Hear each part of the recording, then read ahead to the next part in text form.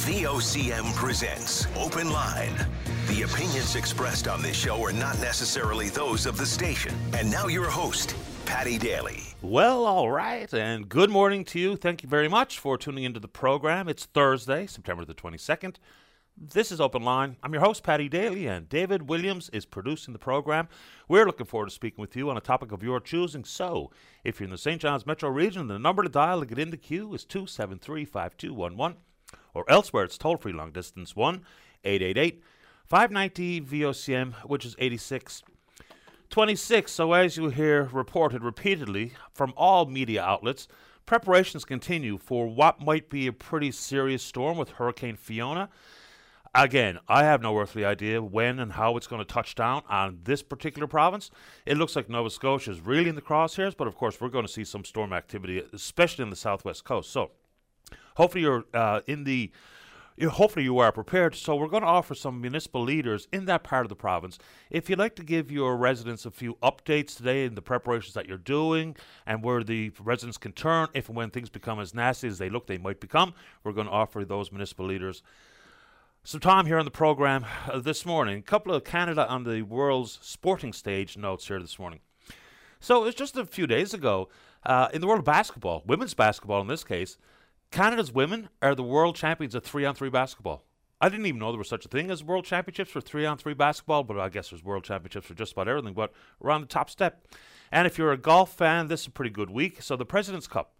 It's not quite the mystique and the sachet that the Ryder Cup has. Of course, the Ryder Cup, steeped in history, the United States versus Europe.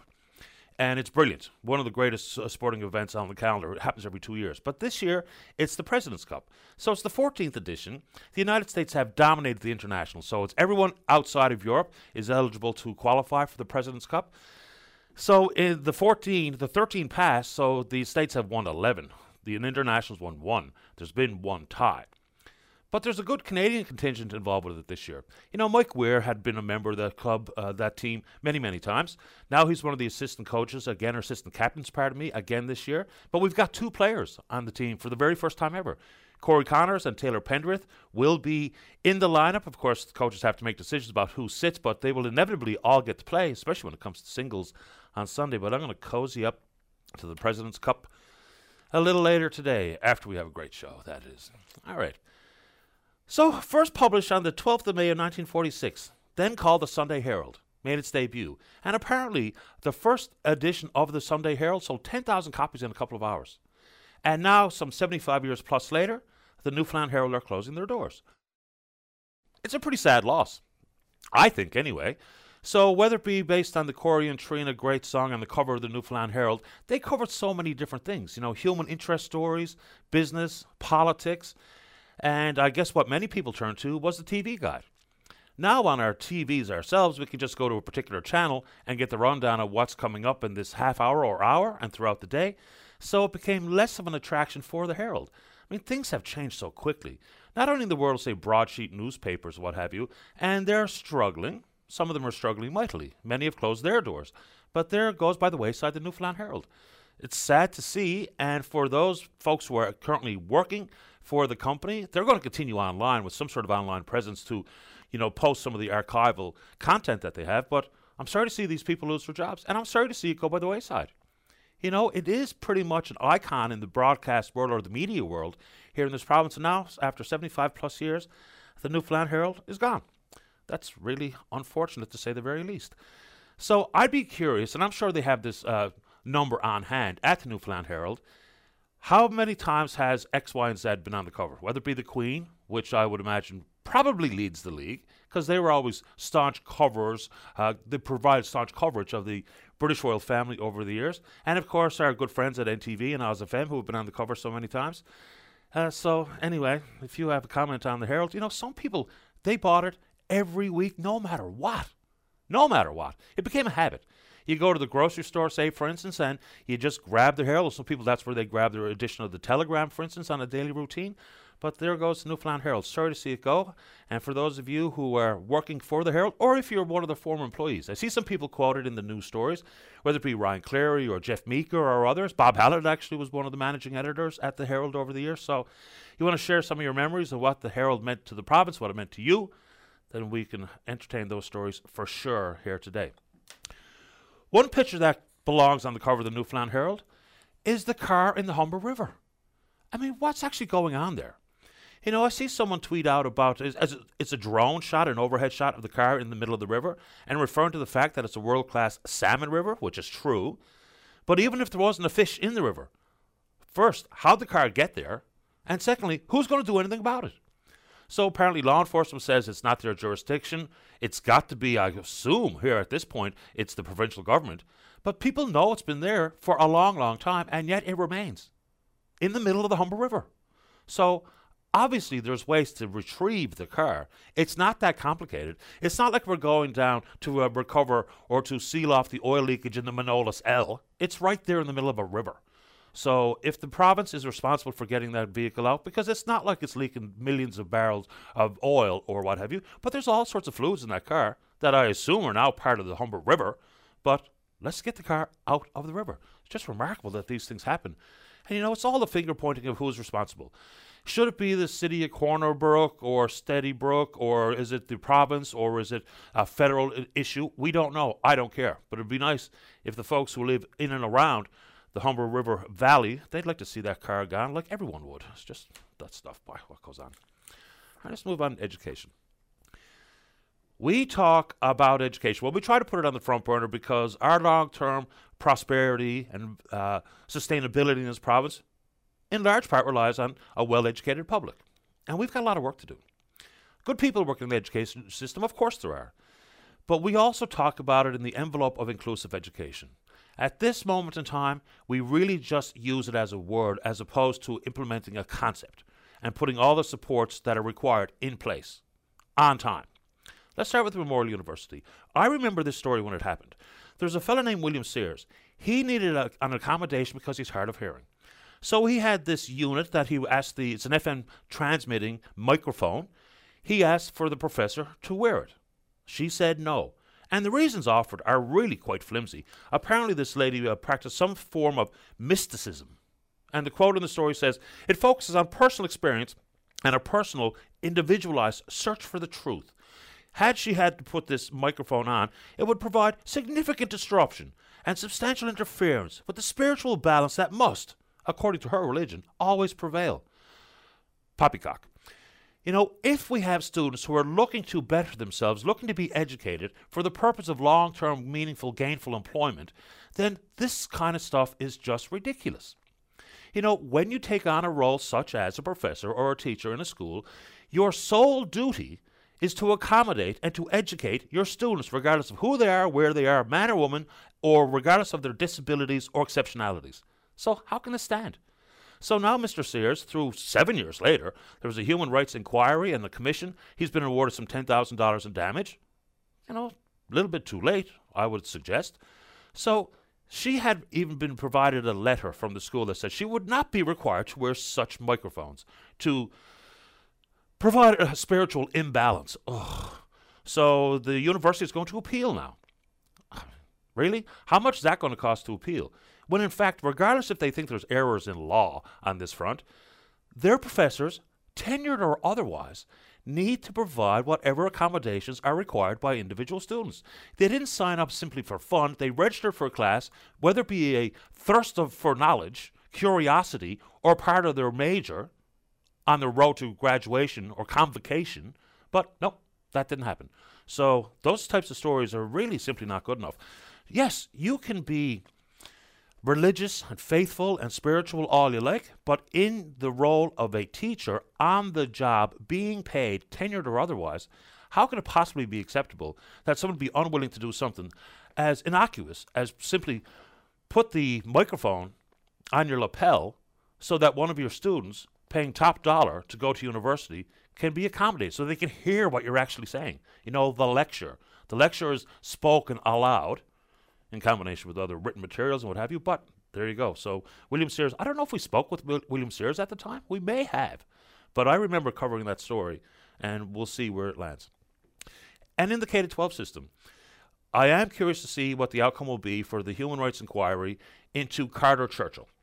Of course, Carter needs some additional supports in school. He's deaf and needs someone who's fluent in American Sign Language to be there, not just sporadically throughout the school week, but to be there so he gets a fighting chance at an education, an equitable chance. So if the ruling goes in favor of the family, the Churchill family, and we see a ruling that says accommodations were not met, the mandate of the school district and the Department of Education was not met, Carter Churchill had been left behind, then that will be a ruling that I think will have a ripple effect throughout the system. Because we know, and if you're a parent of a school-aged child who needs some additional support, maybe it's not there on day one of the school year, maybe it's not what you need it to be, maybe your child is falling behind simply because they don't have those additional supports that they need, then you should call the show and tell us what's going on in your child's school, because this is important stuff. It just really, truly is. Because how many students just do need a little bit of a leg up? Someone to help with either reading or writing, or they're on the spectrum, or they have a learning disability, or they're deaf, or whatever, mobility issues. We cannot have it to be only the quote-unquote, what's the proper word to say here? The student who doesn't need any additional support. They can't be the only ones that get a fighting chance in school. So those two particular issues, whether it be post-secondary or K-12, are going to be interesting to follow along. And we need to do everything we can to see that everyone has a fighting chance to be well educated. And we should knock off letting people quit school at 16. So I'll throw that in there. Okay, let's move off onto the government side on the revenue business. I saw someone post a tweet yesterday regarding going to one grocery store or another and one pharmacy or another, and they've expanded their offering of self-checkouts. Now, for business, profit is not a bad word. It's simply not. And efficiency rules the roost. Productivity is critically important. Canada has a problem on both sides. But I don't know if you use the self-checkout. I try to resist. Why? Because the automation has taken away a job. And it might not be huge numbers of jobs lost because of self-checkouts, but many are. And more will be in the future. The concept for me is okay. So the companies can do as they see fit. I mean, they're not breaking any laws by doing these things. But should governments pay more attention to this world of automation? Not to stem it, not to push it back, not to disallow it, but in the side of the revenue. So should there be some sort of additional levy or fee or tax applied to a company that uses all these self-checkouts and other automation inside their operations? I don't know. It sounds like a heavy hand. It sounds like government overreach. But, if we're all concerned with the economy, we're all concerned with the revenue base, tax and otherwise, then this is a surefire way for companies to reduce the amount of people that get a job, reduce the numbers of the amount of taxes collected by provincial governments and the federal government. I don't know. I'll throw it out there, but, before we know it, there will be an awful lot more of it, and it's not the end of the world. But there is something to be said for jobs lost.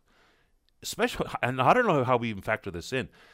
We've got a discrepancy between the number of job vacancies and the percentage of wage hikes compared to consumer price index, inflation pressures, all those types of things. So there's a perfect storm brewing, and governments move at a snail's pace at the very best of times. But these things, and so many other things, require immediate solutions, real hard work, and some real vision. Sometimes we're a bit lacking on that front. Okay, so we'll move into a specific industry here. Oil and gas. Now, what the future holds for this province and the country in oil and gas is up for debate. There are going to be massive opportunities associated with natural gas, liquefied and otherwise. And the oil business is still a big part of the national economy, even though we talk about it as if it's the real critical pillar in the economy. But the reality is it's about 5% of GDP. In this province, much more. In Alberta, much more. And as much as people think everyone's trying to kill it, we're producing more oil in this country at this moment in time than ever before. So the industry is not dead. In this province, everyone's familiar with the land sales at the CNLOPB. And there was years ago, records were set for single bids and for parcels bids and for the annual sum total of bids. And it hasn't been that way in the last few years. When a company makes a bid, they put forward a commitment, like in this case, BHP Billiton, which is a merge now between that large oil company and Woodside Energy. This is coming from all Newfoundland and Labrador, and they do good work at that particular media outlet. So they're Australian-based. They bought two parcels in 2018 valued at $822 million. One of the bids was $621 million just for one single parcel of land. When they do that, that's a commitment to see that amount associated with further exploration in the land that they bid on and were successful in bidding on. They put down a 25% deposit. Now, after all of that money had been spent, or that was the money put forward by this particular company, now they're walking away. You know, the opposition is asking why. It's a fair question. I don't know if the province has any understanding as to why. Apparently, Minister Parsons did indeed speak to leadership in this company, as I'm told. So why they walked away would be helpful to know. Just like everything else in this world. Why a nurse left, why a doctor left, why whatever professional or whatever industry partner leaves and walks away from their interest in the province, it'd be nice to know why, so that we can cover those gaps to see it happen fewer and fewer times in the future.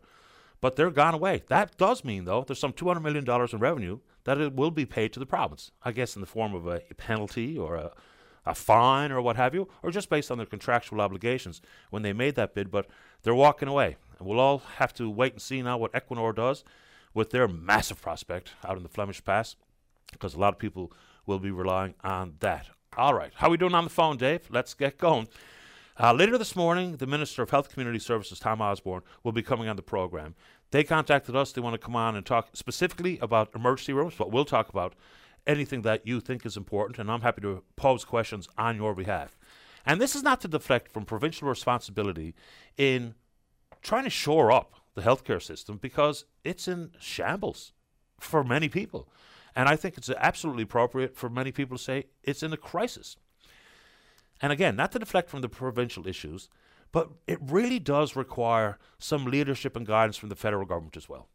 Not only just about the amount of money transferred to the provinces in the healthcare transfer dollar, but if you listen to the the person who is now the president of the Canadian Medical Association, Dr. Alika Lafontaine, who's an anesthesiologist in Grand Prairie, goes on to talk about emergency room closures in some of the big cities throughout southwestern Ontario, in Quebec, Ottawa, the wait times in emergency rooms in Toronto, Montreal, Vancouver, and the staffing shortages experienced by so many provinces at different levels of healthcare workers. So the doctor goes on to say, and here's the quote, "All of these things are not normal things for Canadians to experience, so we are at a critical point. If you can't access services, that literally does mean collapse." We have to reimagine the healthcare system.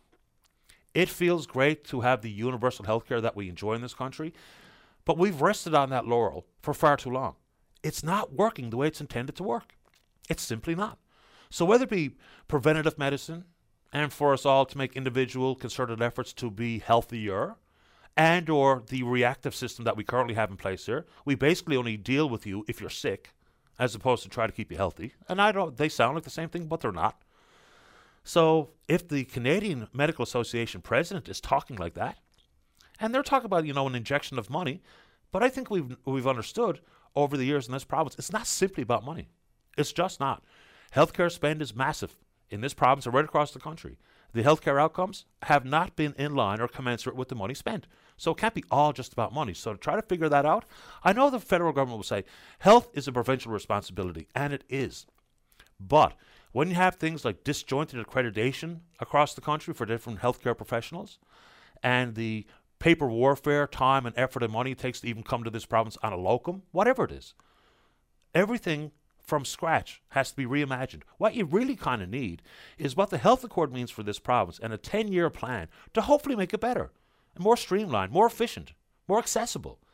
A national health accord probably makes a lot of sense at this moment, and that will be a heavy lift, no doubt.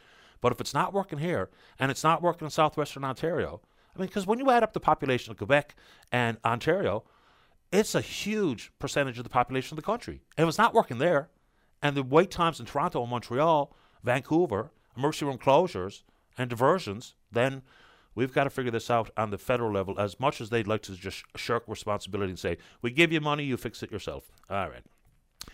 A couple of very, very quick ones. Social media can be helpful. Far too often it's not. And people who want to be influencers on social media and privacy concerns associated with social media, if you have to actually talk with your child or an adult in your life about TikTok challenges, I hate to even bring this up. It just sounds so absolutely patently stupid. But remember when Tide Pods, people were encouraged to eat a Tide Pod? Laundry detergent. And what happened? They went to the hospital. Why? Because they ate something that was poisonous. Now, apparently, there's a new challenge out there, and someone in this province apparently has taken up the challenge.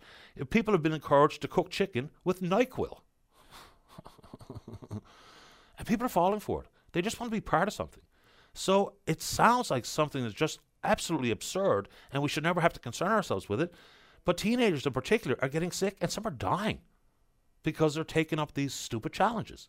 So, as much as you might feel, what kind of fool am I to say to my teenager this evening over supper, please don't take up the challenge to eat a Tide Pod or cook chicken when I'm not home with a bottle of NyQuil. Apparently, the concentration of the NyQuil becomes unmanageable for the body, changes the properties of the medicine in a certain way. But just imagine, we got to think and talk about that kind of stuff. Ugh. All right, we're on Twitter.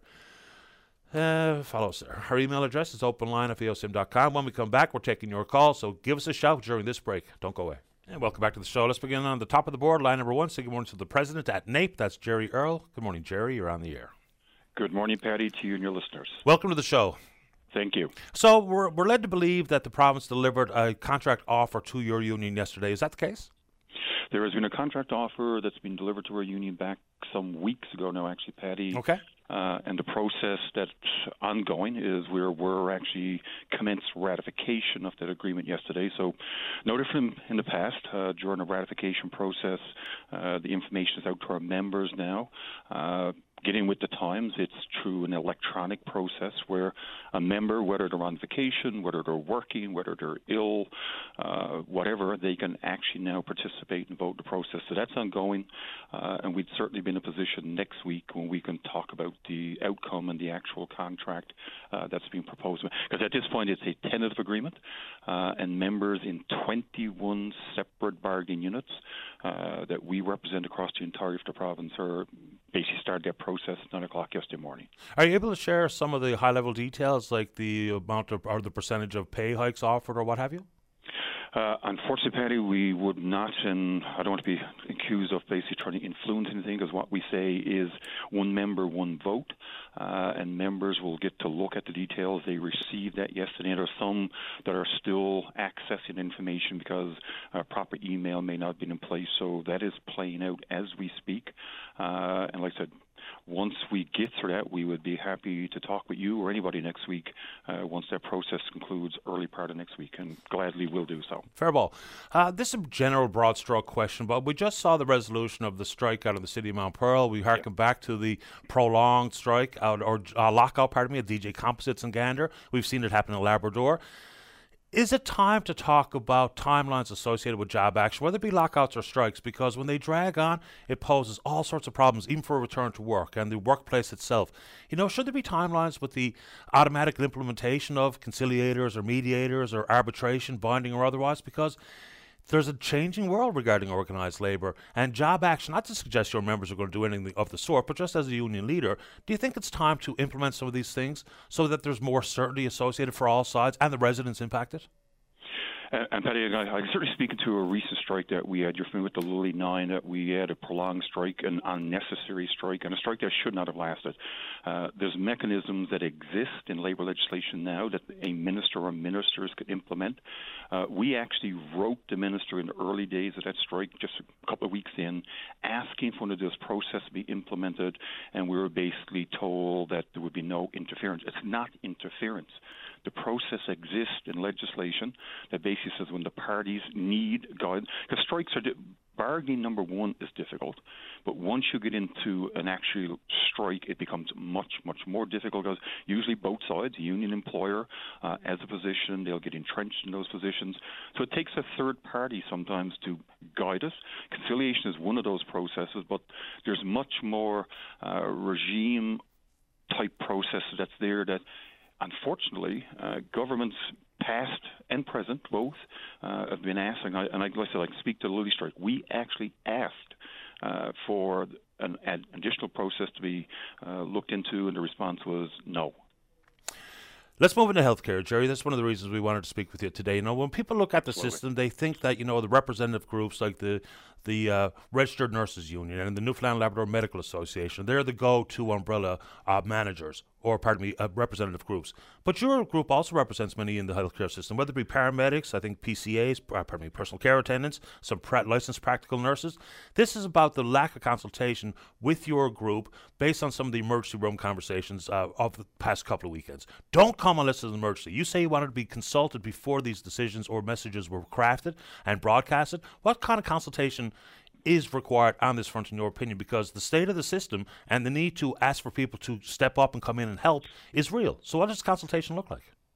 Absolutely, Paddy. And one thing healthcare workers will always do, the ones we represent in other unions, when there is crisis situations, we've seen it for the last 30 months. We've seen it in the most unfortunate incident in Gander. Healthcare workers will always step up and do what's necessary to support the communities and those that's looking for care, whether in emergency departments or long-term care facilities. I always say healthcare is a team, and I liken it to a chain. If one link in that chain is weakened, or multiple links are weakened, then the whole chain itself is compromised. So we represent, like you said, we represent the nurses. We represent licensed practical nurses, personal care attendants, and I always joke to say I almost need a rolling list to show the people that we represent, because we sometimes hear about cardiac surgeries being cancelled. It's not because of the cardiac surgeon. It's actually because the cardioperfusionist technologies that we represent, only 7 in the entire province. At one point we were down to 4, were not available. Airway management, a critical aspect. That's a respiratory therapist. If you go in for a CAT scan, that's people in our lab and X-ray. You're looking for addictions counseling, that's social workers. So a wide scope of healthcare providers. And I said the nurses we represent, because we had an incident a few weeks before the emergency one, and it seemed like the care of our seniors were lessened when a similar call, and it wasn't even noticed, in a facility in Placentia where they needed licensed practical nurses because there was not enough staff to care for seniors. Healthcare is and I think in your pyramid, it's very complex in this province. We're not seeing the results, so there's a whole number of things, and I have to say, in recent weeks, we've had some good dialogue with the current minister. There are things that we have to do, and coming from healthcare, I always look at it as, number one, you got to assess the situation, you got to stabilize, and then start treating. We're at a stage now where we have to stabilize our healthcare system in Newfoundland and Labrador. It seems like government's finally recognized we got a crisis. We've been saying that now, or I've been saying it for 6 years. But finally, they come to realize that we do have a crisis in healthcare. So the first thing is recognize we have a problem, and then starting to deal with it. And I always talk about, Paddy, not recruitment and retention and recruitment, because we have to keep the people that we have in the system because they are leaving. So that's what we're working on immediately now, a mechanism to keep people in the system in classifications that we've identified that are short, just like I talked about the cardioperfusion technologists. We've got to keep those individuals and then find a way to bring others in, and we're already working on some of that with the nurses we represent, licensed practical nurses, like additional seats in colleges. So next year and the year after, we'll graduate more because we know we need more.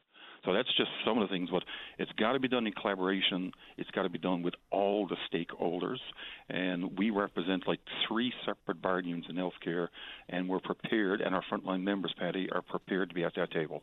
Are you trying to establish a standalone bargaining unit for licensed practical nurses? That is something that some licensed practical nurses, it's a complex issue. One, I have said to licensed practical nurses that 3 licensed practical nurses came met with me personally back a couple of years ago and said, what's the pros and cons here? I used to be a licensed practical nurse, by the way. That's when I started off, like I held a number of positions. So I understand the challenge, but it's not as simple as saying we want. Their union, while I'm in this position, will always consult with licensed practical nurses when they reach out to do so, like as a group of LPNs did, and actually went back and reported to our group. I've seen the actual written documentation went back, and we'll do it again tomorrow. We actually have a licensed practical nurse committee within NAPE that's a stand-in committee of NAPE that would gladly look at, but people got to understand there's pros and cons to everything. And once that you see, and it's not only the union has to do it, because we can approach government and be 110% supportive, but if the Department of Health says no, it won't happen. Because it's a certification process, and it's very complex, but it's not one that I can tell you, while I've been in this office, that we have ever said no to the nurses that we represent. I always believe you have to educate people here's what the pros and cons are, and then make a decision how to move forward. And I would say very quickly that, whoever is representing whoever as a member of the healthcare profession, let's let them do what they're trained to do. I'm just so tired of thinking about this and talking about that, whether it be an LPN, a nurse practitioner, a social worker, pharmacist, whatever the case may be, paramedic. If they're trained and accredited and licensed to do it, let's just let them do it. Enough of this territorial nonsense. And I couldn't agree with that more, Patty. It's one thing with the regional health authorities. We got our nurses that we represent, licensed practice nurses, able to do certain skills in St. John's that they're not allowed to do, for example, in rural Newfoundland, or they got certain skills they can do with the Central Regional Health Authority. They're not allowed to do the Labrador or Grenfell. Let people practice their scope of practice. Like I said, a paramedic in St. John's is a paramedic in Corner Brook. A licensed practical nurse in Harbour Britain is a licensed practical nurse in Goose Bay, and it's time that these regional health authorities recognize the professionals for what they are and let them practice to their scope of practice, because they're licensed and they have a scope they can operate in. But if you're saying to a licensed practical nurse in Central Newfoundland that you can only do this, knowing that the licensed practical nurse at PVT in St. John's can do more, that's totally unfair to that profession. Appreciate the time this morning, Jerry. Thank you very much, Patty. Take care. Bye-bye. That's Jerry Earle, of course, the president at NAPE. Before we get to the break, we're going to speak with Helen on 4. Helen, you're on the air. Hi. Good morning, Patty. Morning. Happy first day of fall. Thank you. The very same to you. And I just have some good news, and I want to make an announcement that there's a free event tomorrow, and it's open to the public, and I thought the audience would like to hear about it. Okay, go ahead. So tomorrow, Friday, September the 23rd at 11 a.m. at the Basilica Cathedral of St. John's the Baptist, the Portuguese Navy in their white uniforms will be there. They will be holding what's called a Liturgy of the Word. It takes about probably a half hour. And the Portuguese Navy ship, the NRP Setúbal, will arrive in St. John's Harbour on Friday morning. Then they will proceed to the Basilica. And, Patty, the reason that they're doing this is these Navy officers and sergeants are here to remember their ancestors, which were their grandfathers in some cases, of the lost Portuguese fishermen that were lost on the Grand Banks of Newfoundland, that were part of the familiar white fleet that came into our St. John's Harbour. They have a rich history here, for sure.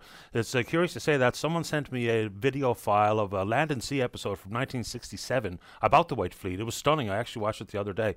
And so, of course, there's lots of Portuguese history here in the province, some of it not as great as the White Fleet, whether it be the statue of Caspar, what's the name? Real, Caspar Corte Real up on the Parkway. So, but the White Fleet is cool stuff. And I think there's a Navy ship here already, right? Well, the Navy ship is arriving on Friday morning. Okay, Friday morning. And they'll be here until Monday morning. So it took a 12-day voyage to get across here. But I think it's just quite sentimental that they're sending a Navy crew over here to remember, the lost fishermen. I can't imagine them out on the Grand Banks fishing. We know about our inshore fishermen, but when you hear about those fishermen in the same size boats out there on the Grand Banks of the schooners of the White Fleet. So it's a bit of history and our connection, 400 or 500 years with the Portuguese. So I was there presently in 2017. They were here in 2018 and 19, and now there's COVID. But, Patty, the first time I heard about it, I was on my way to work in 2017, and I heard you announce it on the VOCM. So that's how I found out about it, and I was so glad that I went there. So I just wanted to call in today to let your viewers know that this is happening, and just to let the audience know, the year that I went there in 2017, there was only 12 people there from St. John's in the church. So I felt it was such a low representation. I thought more people might like to come out to see this. Absolutely, and I appreciate you making time and telling us about it this morning. And, of course, people will see in their mind's eye the pictures of thousands of Portuguese fishermen delivering the statue of the Lady of Fatima back in 1955 or thereabouts to the Basilica. Yeah, sorry, go ahead. Exactly. It was 1955, Patty, and I'm glad you mentioned that too, because liturgy of the word will actually take place in front of the Lady of Fatima rather than at the altar. Okay. The main altar will be there. And the last time there was about 40 people there from the Navy, and one gentleman played the trumpet, and we have a priest here from Bay Grove. I'm sorry, I don't know his name right now, but he will actually say the liturgy in Portuguese. Very cool. I appreciate the time, Helen. Thanks very much. Enjoy the ceremonies. Okay, thank you, Patty, for announcing it. My pleasure. Take care. All right, bye-bye. There we go. Let's take a break. Don't go away. Weekdays on VOCM, it's Open Line with your host, Patty Daly. Join the conversation each morning from 9 a.m. to noon on your VOCM. We get people talking. Welcome back to the show. Let's go to line number 2. Say good morning to the president of the St. John's Junior Hockey League. That's Jim Hare. Morning, Jimmy. You're on the air. Hey, good morning, Patty. Your previous caller there mentioned about today being the first day of fall, and of course we know when fall comes, hockey's right behind it. So I just want to let the people out there know that we begin our 43rd year with St. John's Junior Hockey League starting tomorrow night with a game at Bay Arena and a game at the Ken Williams Stadium in Southern Shore. The defending champs are CBN, is it? No, they would have liked to have been. Patty, that was probably one of the best games or exciting games of hockey before a full house last year when Mount Pearl went out there and won it in double overtime, Game 7 on a penalty shot. Wow. Very quickly on the Mount Pearl situation, because they're late getting the glacier opened and putting the ice on. How does that complicate the schedule, Jim? They had to go and look for some ice time, which they did, and they're going to play a couple games at Twin Rinks until everything is up and running at the glacier. And at that first night, we will be sending them with the championship banner from last year. Yeah, good on them. And I know you've made another move here, not only championship banner, but the trophy, the championship trophy. I was just so close to it a couple of years, lost a couple of Game 7s. That still haunts me to this day. So it's no longer the President's Cup. You named it after the legend, Jerry Taylor. We couldn't have picked a better person to name it after when it comes to junior hockey, Patty, as you know. And I know Jerry's was an icon. I mean, he was Mr. Junior Hockey in the province, no doubt about it, and he was known, throughout the whole province and throughout Atlantic Canada, through the Don Johnsons and that, eh? So, just a great guy. And you got a strong league, It's one of the leagues that's endured over these decades. Many leagues have had their struggles, very public struggles, whether it be provincial senior or what have you. Even like the Avalon East has had their struggles, as has the Central League and the Western League. But St. John's Junior Hockey has been so strong over the years. It's remarkable. Now, some of it's to do with the efforts of people like yourself, Mark Noseworthy, Jerry Taylor, and many, many others, too many to mention. But what do you have, 8 teams? Yeah, we have 8 teams. Very quickly, Southern Shore, St. John's, CBN, CBS, Northeast, which is Torbay that way, Mount Pearl, Avalon, and Paradise came in a couple of years ago. So it's a pretty strong league. And, Patty, we have a draft skate each year, as you're probably aware. Yeah.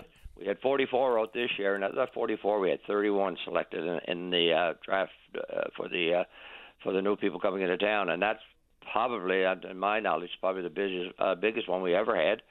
And after that, there was, I believe, 2 or 3 other players that were at that draft skate were also signed. So it was a real strong skate, and all the teams obviously now are going to benefit from that and be strengthened. And I think this is going to be just a dandy year this year. I really, really do. And for $10, I just don't know why people don't come out and watch it.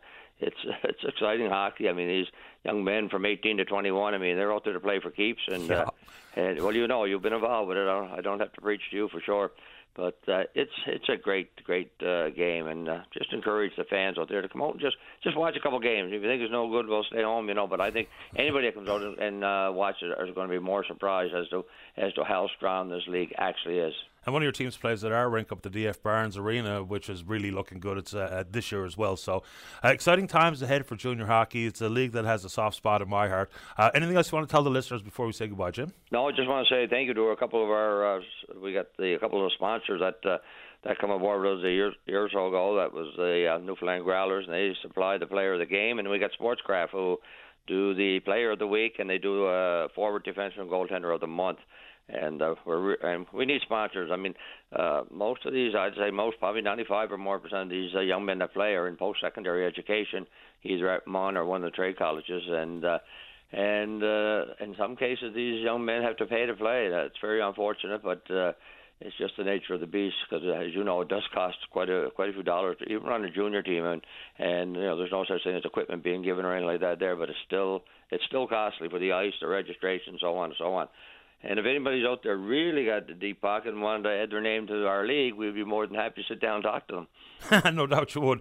And you mentioned Sportscraft, man. How many sticks did we buy off Wayne and Stan over the years? You thought you were a pro if you got to go upstairs and pick one right out of the box. So great memories. Oh, yeah, great guys they were. I mean, I can't say enough what they're doing for the league, and that was out too, yeah. Terrific. Good to have you on, Jim. Good luck with the league. Okay, Paddy, thanks, and I hope to see you at a game sometime during the year. I'll see you there. Okay, thanks, okay, Paddy. Buddy. Bye-bye. Okay, take care, bye. As Jim Harrod, president of the St. John's Junior Hockey League, we'll try to get back on track with the breaks. When we come back, Mike wants to respond to something he heard from Jerry Earl, and then Howard wants to talk about there's a fence blocking the right of way. Where? We'll find out. Don't go away. Welcome back to the show. Let's go. Line number 3, Howard, you're on the air. Hello. Hello. This is Patty. Tis. I talked to you about, must have been 3 or 4 years ago, about the same issue, and it hasn't went away, and it's just getting worse because Crown Land's not getting back to me anymore, and I talked to him. Like, I got 2 grandkids coming down every weekend, and I got my regular driveway going up next to this right away that's blocked halfway. So my grandkids comes down. I got one with autism, and I mean, we got dirt bikes coming down through there and everybody using my driveway. I don't think it's right. I think they should do something about it, but they won't give me no answers. Fill us in again. Remind me, anyway, about where we're talking and just paint the picture of what we're talking about. We're talking about a right-of-way between myself and my next-door neighbor in Benwasco. And it's just he erected a fence. I guess it's probably a privacy fence, but it's going halfway across the right-of-way. So people that's using that now, so big quads and everything else, I mean, they only got about 5 feet to get through there. Most of the time, they'll come around that right-of-way and they'll use my driveway to get through, which is not right. I mean, a public right-of-way is for public use, not just his, right? My next-door neighbors. So sometimes the best neighbor is a fence, but in this case, it's not. No, for sure. So what are you going to do? I called Bragg's office in St. John's, and she got me through to Corner Brook, and I talked to two different people up there. I talked to the manager, I guess she was, and she put me on to another guy. I guess I'm not allowed to say any names, right? Well, it's probably not very helpful because, when we only have one voice chiming in on the story, you can set yourself up and or us up for some heat. But, I mean, sure, you can do whatever you like as far as I'm concerned. But, so basically that sounds like a runaround. For sure. So Patty, getting down to the figure or whatever, I talked to the guy in Corner Brook that was going to take care of my case or look at the file. And he right off of the top, he looked at the Google map and he seen the fence and all that stuff and the right of way, and he said, "Oh, I used that there a couple of years ago on Skidoo." He said didn't he have a bunch of pipes sticking up there for posts? I said, "Yes, the same place."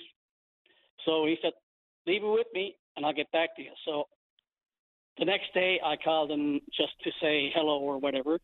And I couldn't get no answer on the phone that he called me on. And I left him a message, but he never returned the message. And Janice is doing the same thing. Or not Janice, but the lady in charge over here done the same thing. She's not getting back to me. It's not fair. I mean, it's public right away. Well, I mean, like I say this many, many times, not getting back to people who have genuine and legitimate concerns is ridiculous. Even if you don't get the answer you want, letting people know that you heard them, you understand, you make a decision, or you're going to do X, Y, or Z, or you're going to point them in the right direction, but not getting back to people just makes the frustrations boil over. Anything else quickly, Howard, before I have to take one more on the news? Yeah, it's not fair, Patty, because, I think I deserve an answer. I don't know if you can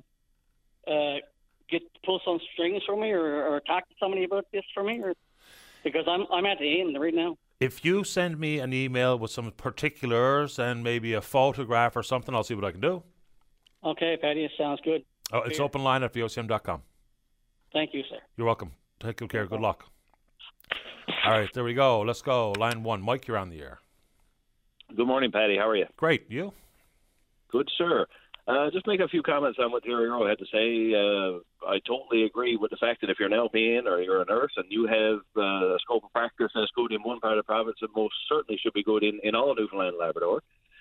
And then he said, if you're a paramedic in St. John's, you're the same as a paramedic in Corner Brook, and that is a true statement. However, if you're a paramedic in rural, we all work for a private company. You are the same as a paramedic in St. Gander or St. John's or Corner Brook. We do all have the same scope of practice, which is wonderful. But what he failed to mention, or I guess he didn't think about or didn't want to bring up, but I'm certainly going to bring it up, is the fact that if you are working in Gander or St. John's or Corner Brook for a hospital, you're making $6 or $8 more than if you're working for a private company. And that most certainly has an effect on the rural healthcare, because you hear announcements all the time that, James Payton has hired 2 more paramedics, or the Health Science has hired 6 or 8 more paramedics. But what they don't tell you is that they didn't recruit these paramedics from elsewhere or new paramedics to the system. They only hired them from private services that are most of the times in rural Newfoundland. Fair enough. So it is great to say that, have the same scope of practice. We are lucky that we do have all the same scope of practice and whatnot. But in my situation, the company that I work for, the local I work with, we are in the NAIT union. So we're in the same union as NAIT, and we have the same scope of practice as the rest of the paramedics. But because I work for private and they work for hospital, it's a big disadvantage pay-wise. 100% it is. And, sometimes I add into the healthcare conversation that it's not all about money, but for many people it's certainly a part of the equation. How could it not be? Especially when you have the same training, have the same responsibilities, and get paid so much differently and so much less. Of course it's an issue. I mean, I hear from paramedics all the time. So they don't just talk about the rate of pay, but it's the burnout, and it's the hours, and it's on call, and it's the frustration of standing in an emergency room with a patient waiting to offload, and everything in combination has caused us to lose paramedics. I mean, we can hardly afford to lose any healthcare professional, but certainly when we're talking about first responders, if we have fewer, that means responsibilities add up, and the frustration adds up, and the burnout adds up. It's all, again, inside the whole world of the perfect storm in healthcare. This is absolutely on my list. Anyway, paramedic-related concerns for the minister when he comes on here sometime in the 10 o'clock hour. So we'll put it to him because, we can talk about recruiting and retaining healthcare professionals that are in high demand. We can train a ton of paramedics here, but unless they view the field as something that is worthwhile, pays properly, they don't have the burnout that be anticipated inside of their first 24 months, then who wants to do it? So we've painted some pretty dire pictures, which is adding to the problem. But I'm going to speak to the minister about paramedics. If you had to pose one concise question to him, and I'll do it on your behalf, what is it? Well, I know they're working on it, but the question that I would raise and ask is how far they're along in incorporating all the paramedics into one group or one company or one. That's what I would ask, is how close that process is. Because until that happens, until somebody is in charge of the whole island, then you're going to have issues.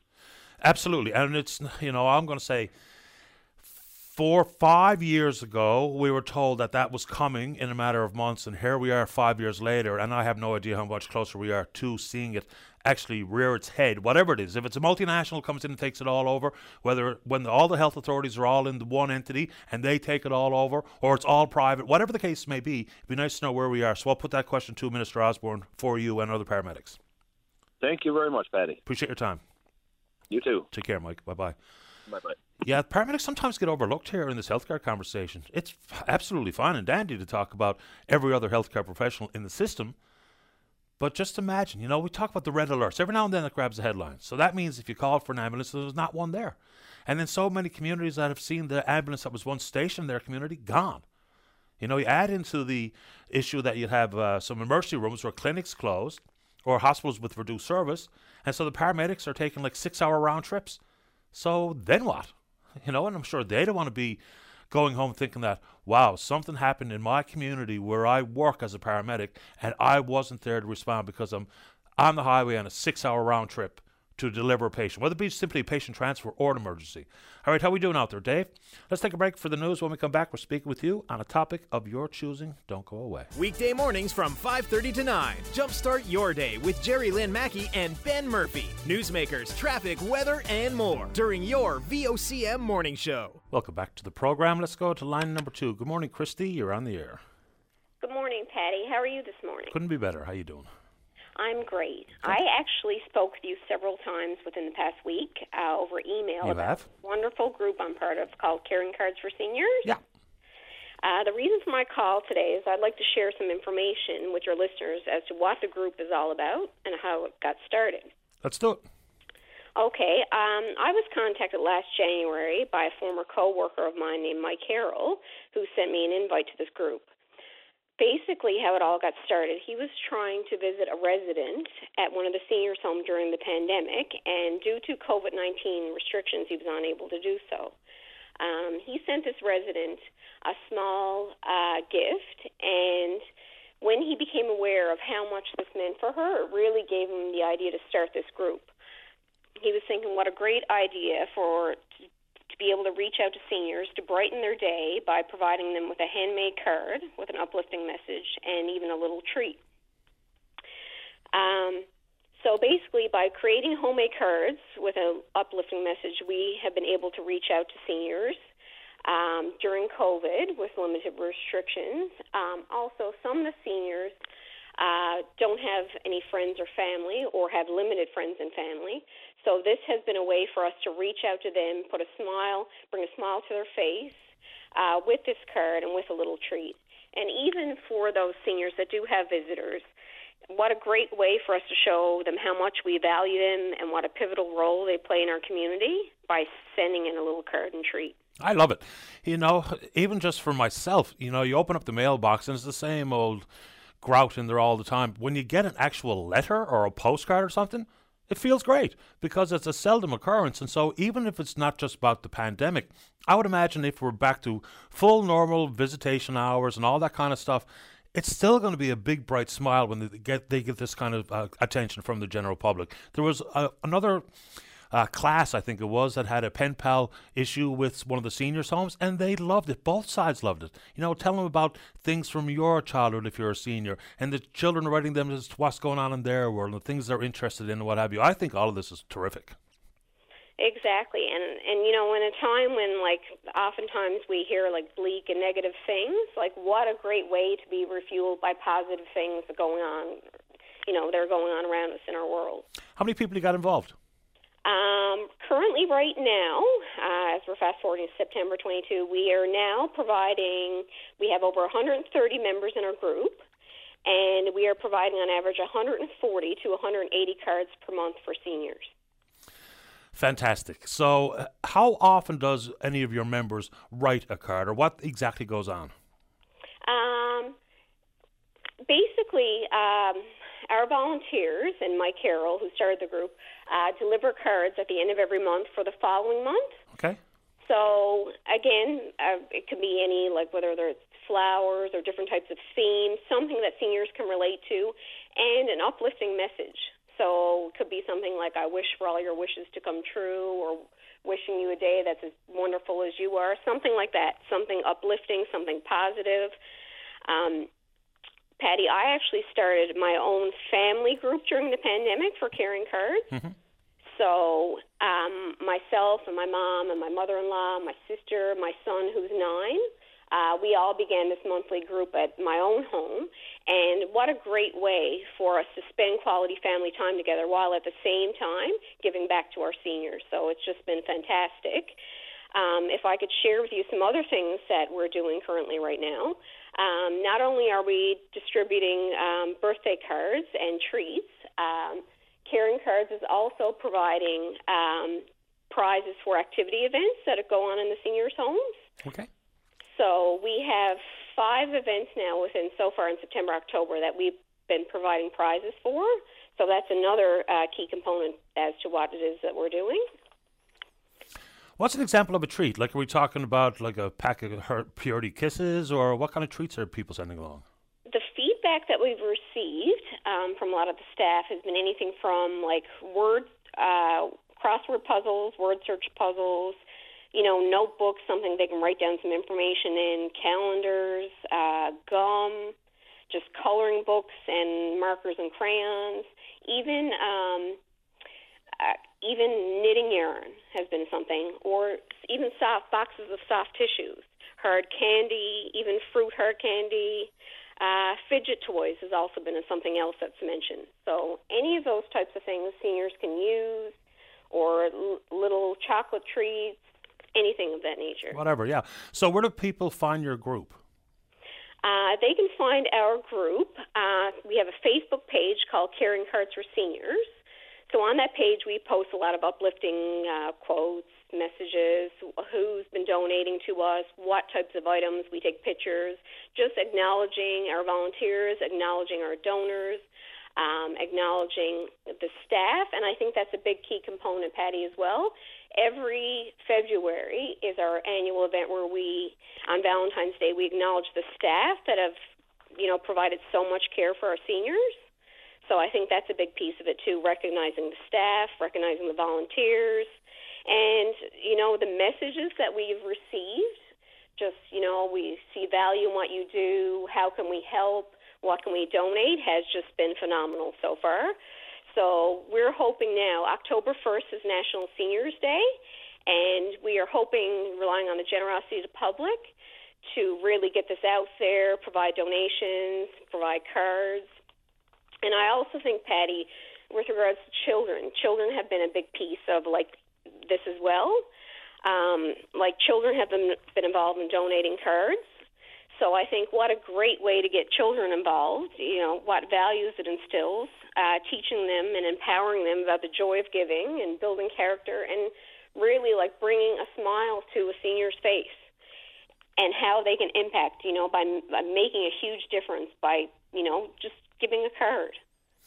I think it sounds very rewarding, not only for the senior, but for the card writer and the treat provider. Thanks for telling us about it, Christy. Thank you so much. And one last thing I'd like to say, sure. Again, acknowledge Mike Harrell for the opportunity to be part of this group. Acknowledge all of our donors and all the kind words and support we've received, and all the volunteers for their hard work and kindness and their positive energy, and the staff who help the seniors on a daily basis. Sounds good to me. Keep up the good work. Stay in touch. Okay. Thank you so much, Patty. You're welcome, Christy. Bye-bye. Okay. Bye. I mean, I love that. It's so simple, too, right?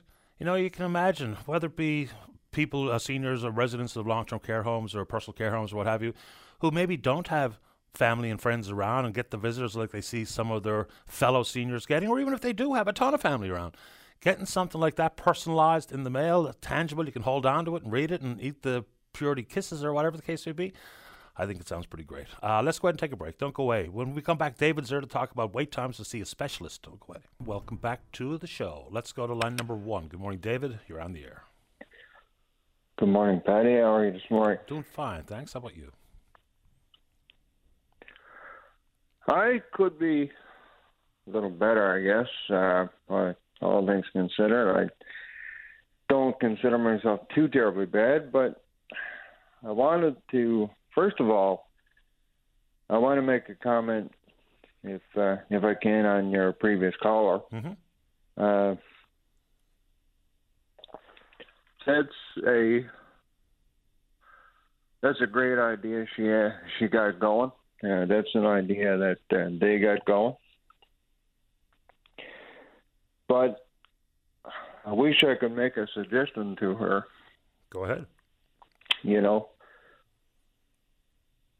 And I hope she's listening. But go ahead. Why would they stop at seniors? What about the other people that aren't able to get out around and probably don't have many people around, like disabled people and things like that? People like that, they'd love to see something like that. Yeah, I mean, I don't know why they keep it or limit it to seniors. I assume so. Maybe it's coming. Maybe it's coming later. We don't know. But I just wanted to make that suggestion, Patty. Sure, these are just private citizens that are trying to do something kind for someone else. I think probably the origin of this was when, I know there's plenty of shut-ins, that's absolutely true, but when you know that you've got X number of residents at, for instance, Pleasant View Towers, and you know they're all there, it's easy enough to just try to make that connection as opposed to try to figure out who may be shut-ins. I guess you could go through the coalitions of persons with disabilities or what have you, so that's a fair suggestion. And I don't know what anyone might do in the future on that. I hope they continue that project, and I hope it succeeds. I wish them all the best. Now, getting to what I wanted to talk about this morning, I'm a little bit hurt, disappointed, and a little bit upset, if you will. Okay, what are we talking about? Let's go. We're talking about healthcare and mainly the wait time deals. I've been to the Emerge 3 times. I got a bad shoulder. I'm in a wheelchair. I'm in a manual wheelchair. I only get 6 hours of home care a day, 3 in the morning and 3 in the evening, which is totally not enough. Never was, never will.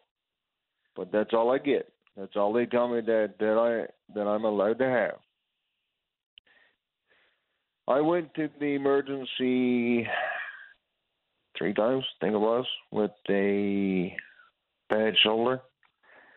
Now my shoulder, within the past month or 2, month for sure, my shoulder is deteriorating quicker than you can think. My shoulder is going downhill real fast.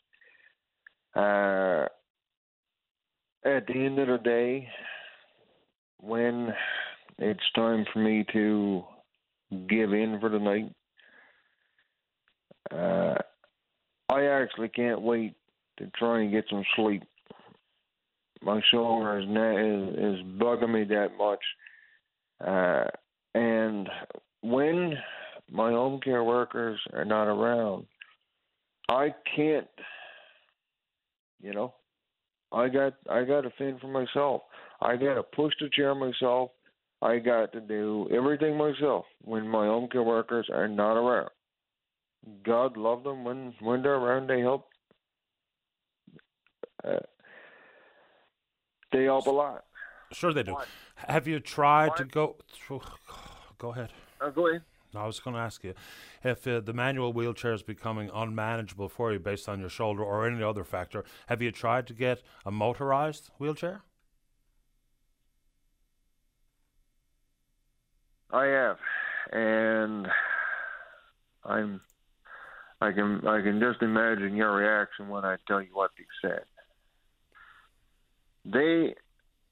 I put in for a motorized wheelchair when I got this one.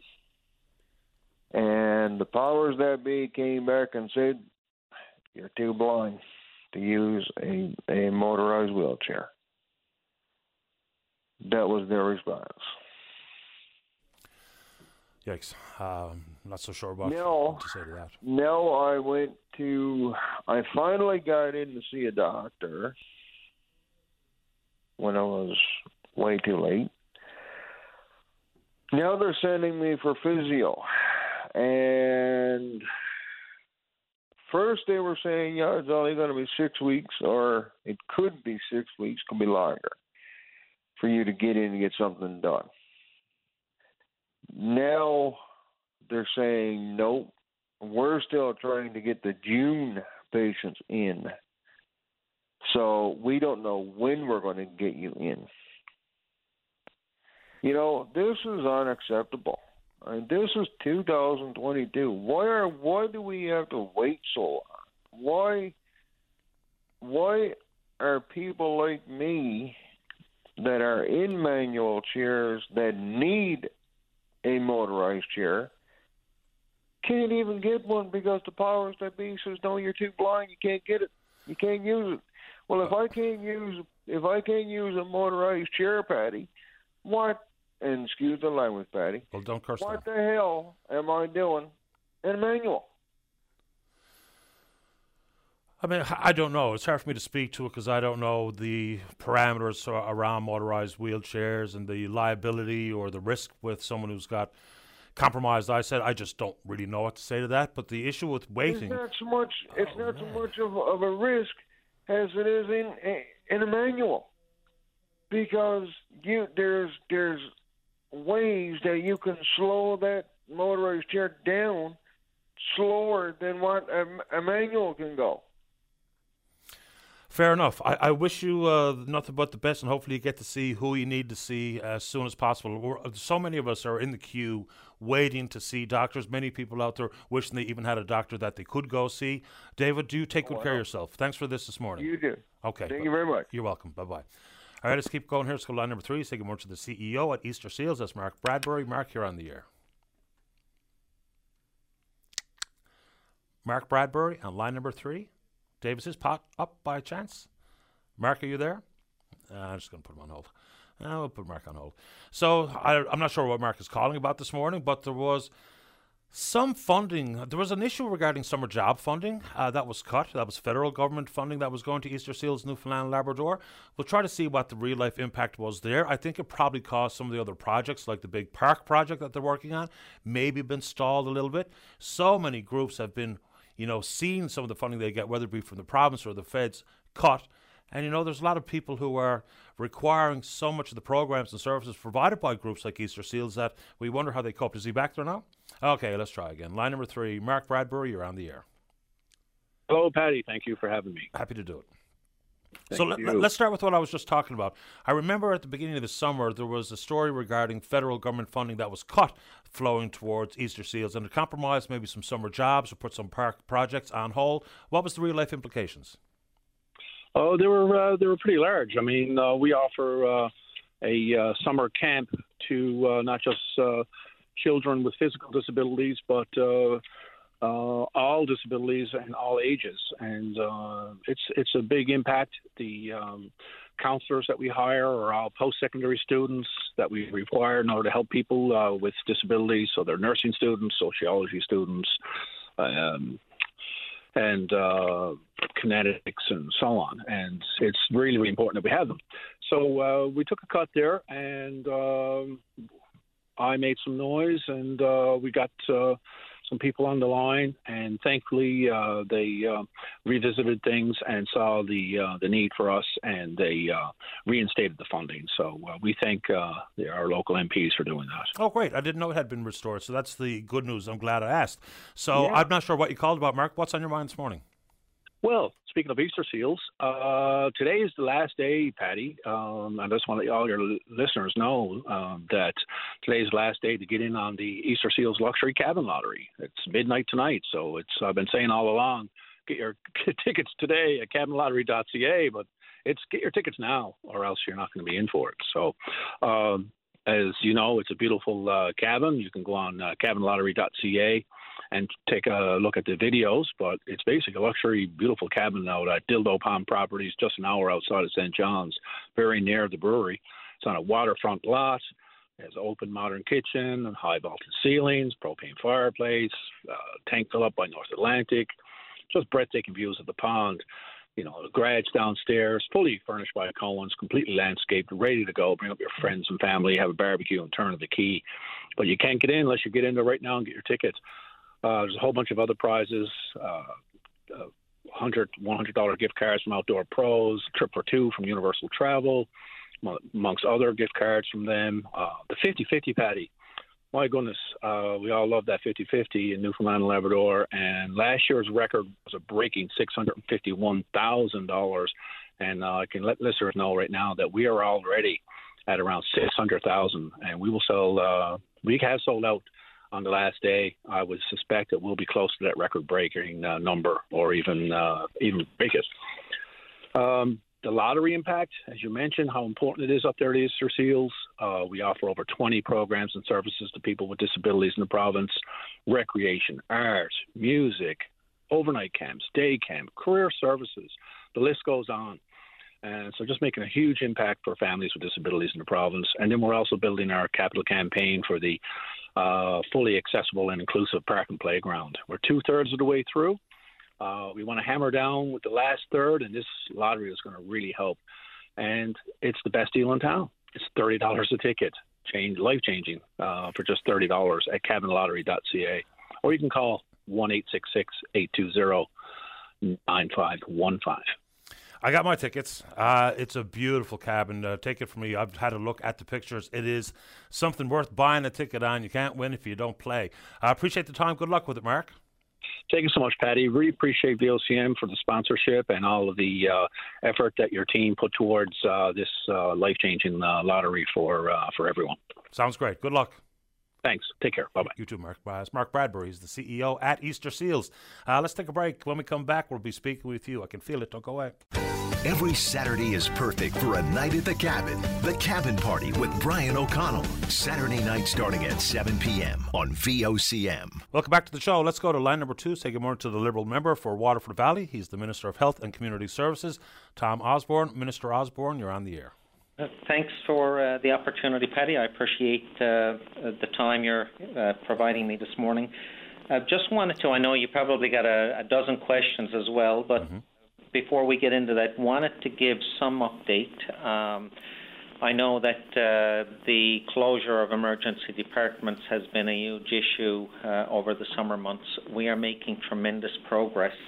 And it's a combination of recruitment efforts as well as scheduling, management of scheduling. And I want to, first of all,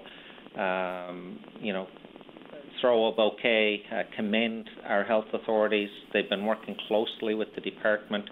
They've been doing a tremendous job of finding solutions, and we've seen reductions in the closures within emergency departments, and I can give you a couple of examples. Yes, please. Not a noticeable difference in Lab Grenfell. We are still working on that, but if you look at Bonavista as an example, we had, in July there was a large number of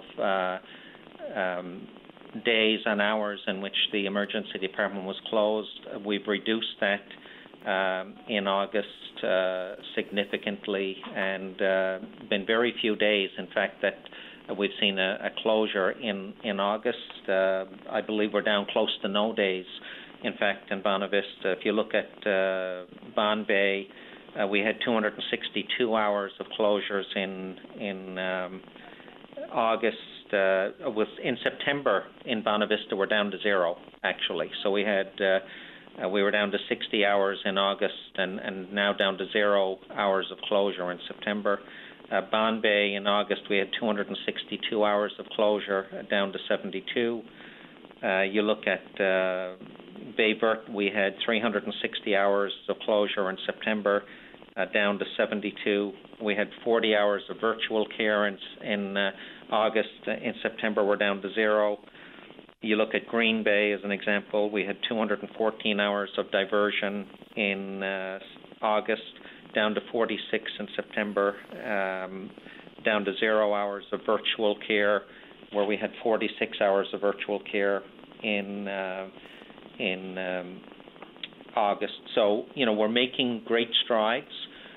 We've been very focused on recruitment of healthcare professionals. I know we had our recruitment team in Ontario last week. The Premier was in the UK, in Ireland this week. I know we've got our team of recruiters going to Ireland to follow up that visit.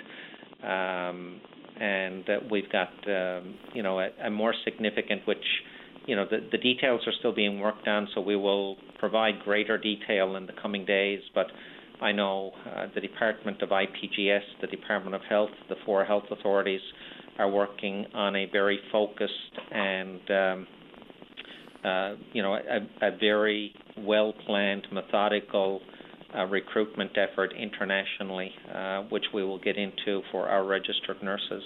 Okay. Just let me ask you a question about newcomers, international trained and accredited healthcare professionals. I mean, we know that that's a problem. It's one thing for them to want to come, another thing for them to be able to practice, because we have all these accreditation issues, whether it be province to province or country to country. So how does it work if we attract an Irish-trained doctor? Does that mean that person can land here, go right to the clinic or right to the hospital and begin to work, or what's going to be the hold-up? So we've been working, and you may have seen the news release just last week, a joint news release from the Department of Health and the College of Physicians and Surgeons. We also had a joint release from the department and the College of Registered Nurses. We've been working very collaboratively with both of those colleges, with the NLMA and other stakeholders on recruitment and retention efforts. We've been very focused on that. So some of we need the bar. Obviously, patient safety is paramount. You need to ensure that the healthcare professional is ready and capable of working in the province. And there's a Canadian bar that must be met as well. But in terms of both colleges, we've been looking at reducing the barriers to practicing here. We've got new licensures that we've approved within government for physicians. We're working with the College of Registered Nurses on licensure there and scope of practice and reducing the barriers. So there's a number of things that we're working on to make it easier, to ease the path for international medical graduates. Because surely, if I'm a graduate of Trinity College in Dublin, I'm well versed in medicine and should be able to practice wherever. So some of these barriers, I know there's some federal guidance required here, but a lot of the authority does rest with the college and the licensing board in this province. Okay, that's one thing. And you mentioned virtual care a few times. We're told that that's going to be a big part of the future, right? If you don't need to see a doctor face-to-face or a nurse practitioner or whatever the case may be, virtual care is the deal. Which brings me back to the saga of Dr. Paul Hart. Now, I know the department was willing to get involved here and pay the fee for an application. So for people who don't know, Paul Hart was the graduate of Mons Medical School. Never did practice in this country, I'm led to believe, but he moved to Massachusetts, practiced for almost 50 years. He said he would come to the province for free, pay his own way, not get compensated, pay his own living expenses, and the whole bit. The college said that he didn't qualify because he hadn't worked 120 days prior to the application, but he has been practicing virtual care. So do you have any authority at the college, or what can we anticipate here? Because they can't have it both ways. If virtual care is going to be part of the future, then they have to include it as actually practicing as a medical professional. Yeah, so as you know, a couple of points on that. We have put out an RFP for virtual care, and that is to provide care where somebody doesn't have an attachment to a family physician. It's also to ensure that our rural hospitals, for example, our Category Bs, have physician oversight whenever there may be a shortage or a scheduling challenge, to help avoid or eliminate the diversions that are happening at some of the sites. So you're correct in the fact that, some of those barriers have been worked on and have been looked at. I can't get into any particular case or any particular individual, but I do know, we did have discussions with the college, and, that the college had reasons that we understand, and, that's as much as I can say in that particular case. But, I know we had discussions with the college, and there were some concerns, and we would have liked to have seen a physician, especially, if a physician is willing to come and work for free, but sometimes the obstacles you're not able to get around. And again, a 50-year veteran practicing in Boston, it's not like we're talking some unknown commodity, we're talking North American doctors here. Okay, so that's fine. There's a few I really need to get to. Paramedics get left out of the conversation far too often here. Critical first responders and the role that they play in the healthcare system. We're losing paramedics. So the question that a paramedic this morning asked me to pose on his behalf is, where are we in what was told years ago to be the new landscape of paramedic medicine? So is it going to be one, like multinational takes over the whole kit and caboodle? Will they all be working for the government? Will they all be working in the private sector? Because now we have a disparity in the rate of pay. We've got the burnout that is real. all the issues with offloading patients, all of these things lead to the fact that we're losing paramedics. So can you give us an update of where we are in the transition in the paramedics world? And that's a very important topic, because you're absolutely right, Paddy. They are first responders. We actually had a very in-depth meeting just yesterday around this topic. As you know, the Health Accord is calling for a consolidated road and air ambulance service with a central dispatch. So the plans are being looked at and are being finalized on how exactly that looks. But a centralized dispatch doesn't address the numbers of paramedics who are burnt out and or are leaving. So are we going to see, for instance, the government put out an RFP, go to the market to see if there's a company, for instance, and there's ambulance companies in this continent. Are we going to see a privatization of it in full? Because it's one thing to bring air and ground ambulance services into the one dispatch centre, but that doesn't really deal with the paramedic issue. So what can you tell us on that front? No, and that is a large part of the equation. The recruitment and retention of first responders is also important. Many of the first responders that are currently operating in the province are public servants. Many of them are not. So, those are some of the items that need to be worked on. I think once we get through the process, and it's premature to say publicly until we get, approval for what we need to do ourselves within the internal system. But, I do know that working with Dr. Parfrey, who's the Deputy Minister responsible for the implementation of the Health Accord, and discussions that have taken place, that plans are well underway to address the issue of what the road and air ambulance look like. Recruitment and retention is an issue. Remuneration is certainly an issue where there are different levels of pay for the different levels of paramedics that are currently there. So it is complex when you're looking at bringing some unionized, some non-unionized, some private, some community, and some public service operators all together under one umbrella, and what that looks like. So when because of the complexity of that, there's been a great deal of work done on it already. There's still some work to be done, but you're absolutely correct that retention and recruitment of first responders is certainly an issue that is just as important as registered nurses or nurse practitioners or physicians. And it's part of those discussions that we're having. Let's talk about scope of practice. For me, as a lay person, it seems like that's one surefire area where we can ease the burden on clinics and hospitals and the system as a whole.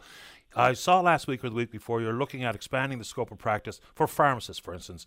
Are you being lobbied by different groups, whether it be the NLMA or what have you, to just restrict some of these scope of practice to be maximized?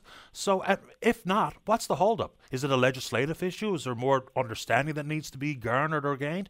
So fundamentally, what's the holdup in expanding scope of practice for whoever, LPNs, NPs, registered nurses, pharmacists, whoever? So to be fair, I met with the Pharmacy Association literally about a month ago. They raised this issue with me. I did give a commitment to moving it forward and ensuring that we look at the scope of practice. And it does fall within the mandate of the Health Accord as well, increasing the scope of practice, to full potential of all of our health disciplines. So when I met with the association, gave the commitment that we are looking at it, we've been moving very swiftly within the department on, what that looks like. And I mean, you can't go from 0 to 60, in terms of, sweeping changes. So I think that, we have to be very methodical in how we move forward, and that's what we're doing. But I can assure you that when you're looking at things like urinary tract infection or some medications. Renewing prescriptions and like things that are fairly fundamental. Minister Osborne, I hate to interrupt, but is it possible that I could put you on hold? David needs me to get to a break, but I have a few more important questions. Absolutely. Okay, so let's do exactly that. We'll put the Minister on hold, we'll take a break and come back, speak one more time with the Minister of Health and Community Services, Tom Osborne. Don't go away. Welcome back to the show. Let's rejoin Minister Osborne on line 2. Minister, you're back on the air. Pleasure to be back. Terrific. And let's get through a few more before I get forced off to the news. You mentioned the health accord many times. Where are we? Because I know it's a long transition over a 10-year plan, but what proactive measures, what recommendations have been acted upon at this moment? So where are we with the health accord?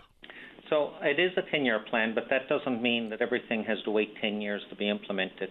Things are being implemented over the course of 10 years, including this year.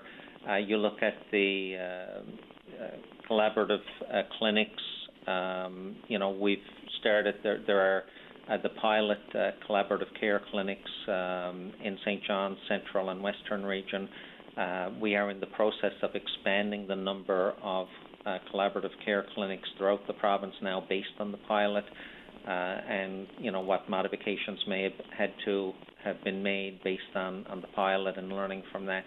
So those care clinics will be expanded throughout the province. That's one example. Okay, and on that front, will there be any expansion without newcomers to the system? Because it's one thing to open up a collaborative care clinic, but I know one of them just saw a family practice doctor move from Mount Pearl, unable to take her patient roster with her. So we just move doctors around. Will we not open clinics unless we have full new staff to staff them as opposed to just shuffling around healthcare professionals?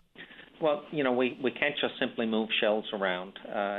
When you look at the collaborative care clinics, they are able to look after a larger number of patients because you have a team of healthcare professionals. So we have to keep that in mind. And, while you may have a family physician leave a practice to go to a clinic, they're surrounded by a team of healthcare professionals. So the patient then no longer belongs just to a family physician, they belong to the team. If one of those team members leave, the patient is not left without service. So it is a good model. It's a good practice. There may be, in some cases, a family physician leave a practice to go to a team, but you're absolutely correct. We do need to recruit people in order to, across the board, in all disciplines of healthcare, and we've been focused on that. That is part of the path forward with the collaborative care clinics as well. The message coming from Eastern Health regarding emergency rooms at St. Clair's and the Health Sciences Centre kind of sent a bit of ripples of panic through the general public. If you don't have an urgent emergency, please do not come. Then we read stories about single overcapacity, double overcapacity, patients who are being admitted but don't have a bed. They're on a gurney in a hallway or a storage closet. Then some moves that were announced, but I'm not sure that they've been made. For instance, orthopedic day surgery, hip and knee replacements. If you're able to go home that day, you go home that day. My understanding that has not been fully implemented, or has it? That's in the process in terms of the joint replacement. That is in the process, and we are looking at expansion. We're looking at Carbonear, for example, with that as well. So we are moving forward with that. That will provide for those patients who are able to have the surgery and then recover at home. Some patients can't, but for those who can, so that process is in place. It will provide quicker access to those services. Because of that, it will provide the access to the beds, for patients that are able to take advantage of that. When you look at the announcement by Eastern Health, I know that did raise some concerns, but it's an important message as well. If you have an emergency, if you think you have an emergency, go to the emergency room. If it is not an emergency, call 811. 80% of the people who call 811 are able to be resolved by a nurse or nurse practitioner on 811 without needing to be referred to an emergency department. They will be able to tell you through their assessment. People don't need to self-assess, but many people know if you have a splinter, it's not an emergency. You may be able to do something else, and not to minimize it, but that's an example. So, emergency rooms can have quicker flow, better care, and faster treatment for those who are going to the emergency room if the people attending are attending for emergencies. There are options, and that's all Eastern Health was saying, that if you think that it may not be an emergency, call 811. They will tell you whether or not it is, and they may be able to provide the services you need. We have other modes of service available. In terms of 811, I know we've got the nurse practitioner allotment at 811. We're looking to expand that to increase the speed at which somebody is able to get a consult with a nurse practitioner, who can oftentimes provide the services.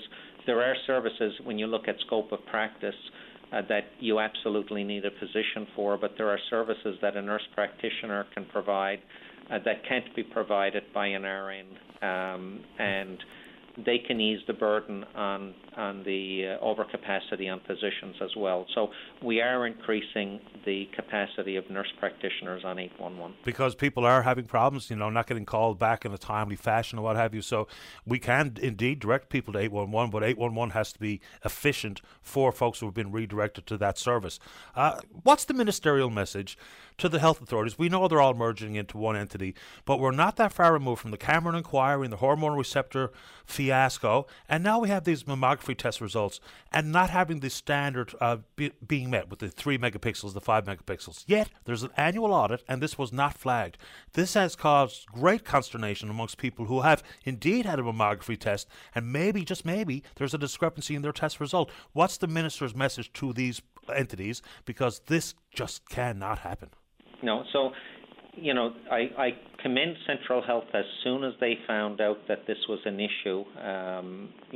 They found out on a Wednesday, I forget the exact date, but it was in August. And later that day, once they had an opportunity to look and determine whether or not it was an issue, on the same day they informed the department. I was informed, I believe it was late afternoon on that same day. We immediately instructed Central Health to carry out a review and to provide a public update. So they came back on Friday of that same week and said, yes, there is a concern. It looked like on Wednesday it might be 1 or 2 people, but it looks larger. So on Friday they informed us it looked larger. We informed, we requested that they inform the public on Monday, and, by Wednesday of that week, they were able to review some of those images. We do know, based on that, we'd asked the other health authorities to also review and to inform the public that they were going to be doing that review. We understand from Central Health that of the 3,500 images that were read on 3 megapixel versus the 5 megapixel, there were 9 images where they said, we'd like you to come in so that we can further assess. The latest count that I got on that is 2 of those 9 people had been in for the additional review, and there were no concerns. And that's the good news. And it's good that they reacted swiftly when they identified the problem. The problem, I guess, prior to that is it wasn't identified for years as it was ongoing. These are national standards that we need to be in line with, because if we have to, ensure that healthcare professionals have the accreditation and the training and the language skills to practice here, then certainly we've got to be hitting national standards. I've got 2 more very quick ones. The CEO of Central Health, Ms. Robichaud, is she still living in New Brunswick? And if so, do you have a problem with a CEO of a regional health authority not being right here in this province? What I can say, and I do believe she is in New Brunswick, what I can say is I speak with CEO Robichaud on a weekly basis. I am not aware of any instance where the health authority has not been served to its full potential by Ms. Robichaud.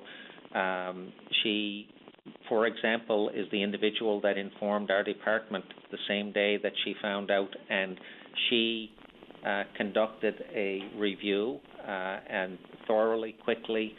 Very impressed with how she handled that review. So, to the best of my knowledge, she is doing the job that she has been hired to do. But shouldn't a person in that role, such an important, critically important role, should that person not be here in the province? Ideally, that would be the case. I know that,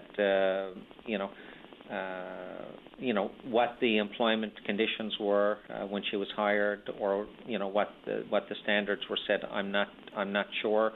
But like I said, I can assure you that she is conducting her job as she should. Last one.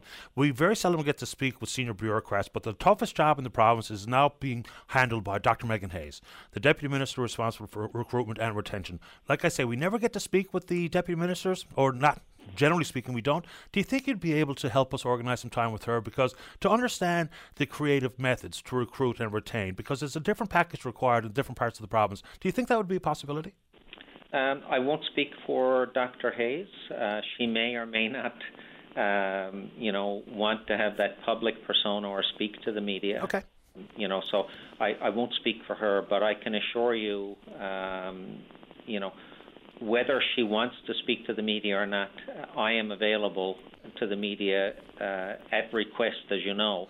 And more than happy to speak to these issues. Sure, I'll put in a personal request, or the show will put in a request for some of our time.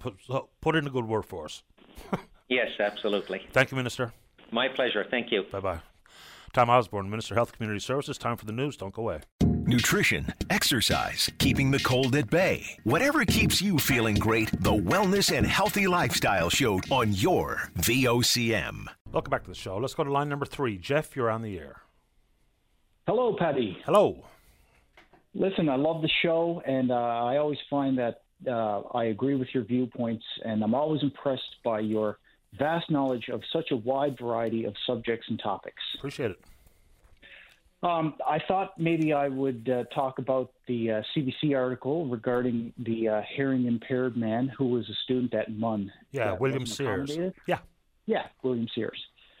There's so many layers to the story. I thought it would be a nice conversation to have with you to get your viewpoint on a few points. Where do we start? Just as a quick summary.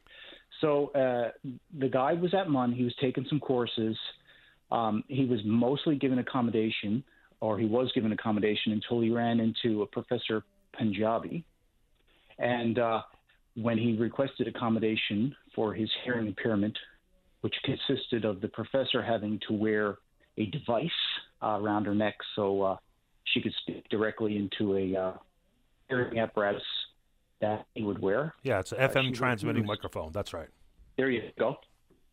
She refused, and she refused on the basis of for religious reasons.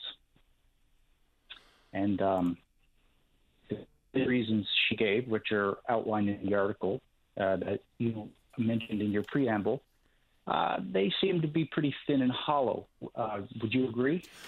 Well, when it's couched in that she practices a certain form of mysticism, I mean, for an interruption of her personal experience and personal individualized search for the truth, what kind of gibberish is that? I mean, their job is really quite clear, is to teach the students. And if a student needs an accommodation, I mean, because we're not, talking about upsetting her chakra, we're talking about the guy's need for her to wear an FM transmitting microphone so he can hear what she's saying. That's her job. I just can't believe it even happened. And then she got a letter saying that she didn't have to do it. Of course, the Human Rights Commission disagrees. There's been a $10,000 award given to Mr. Sears, but that's 7 years after the fact, after he was humiliated and dropped the course. It just doesn't jibe with me. Agree. And just to go back to for the religious reason she provided, what I would say is that the more likely reason is she just couldn't be bothered in wearing the device around her neck. That's more what it sounds like. Sure. But if we take it at face value, and it was religious reasons, the tribunal was very clear, and they deliberated, and they awarded William Sears $10,000. So I remember back when the story was first published, they did a spot piece, CBC did, and they interviewed Jerome Kennedy, the lawyer and former politician. And he was actually dead on, and he nailed it right then and there. He basically summarized the whole human rights issue at that time. And 7 years later, it's official. But what's disappointing is that in the article, MUN spokesperson Dave Sorensen says that they're going to appeal the decision. And I think that's a very bad move by the university. Well, I guess it will set a legal precedent if indeed they're successful in their appeal. I'm just concerned in the broad strokes of it all is that we talk about accommodations in the K-12 system, but the conversation doesn't stop there. It has to extend itself to post-secondary. You know, if we're going to, I don't know if the right word is cower or succumb or to just roll over if someone has this type of position, I mean, we're not talking about an imposition that would be devastating to her spirituality. We're talking about accommodation so a person who's paid their tuition can learn. So I just don't really think that this is a very wise move by Memorial University, to be honest, because they're basically saying that if a tenured professor simply does not want to do one thing or another to accommodate a student, then it's okay, when in fact it's not okay. I agree 100%. And this leads to a larger question regarding religious accommodation. And this is one that becomes tricky because you don't want to have religious bias, but when is religious accommodation appropriate and inappropriate? And what side of that argument do you find yourself on? There's many cases in the past, and I'll just bring one up that goes back to 2014, when a group of religious Hindus came to the country and they were accommodated by Customs Canada. They were given a religious accommodation to be processed by male customs agents because it would be against the religion to be processed by female customs agents.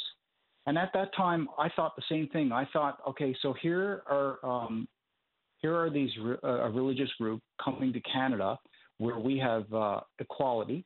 And if you've ever gone through customs before, you line up in the queue and the next available agent, that's who you see.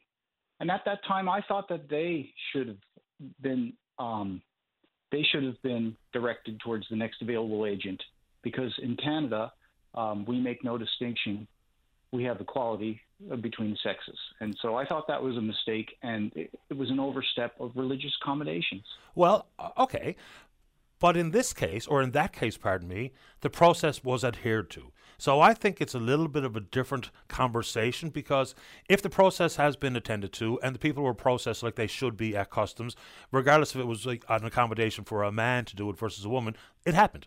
As opposed to this case, where the religious accommodation meant that someone was not given any attention, in this case, Mr. Sears. So I get the point you're making, but I think there's slightly different conversations, because if the process worked, regardless of the accommodation made, versus what happened at Memorial University, where the accommodation was not made on religious grounds. So I get the point you're making, but I think the outcome it's the polar opposite outcome, which is what we have to avoid.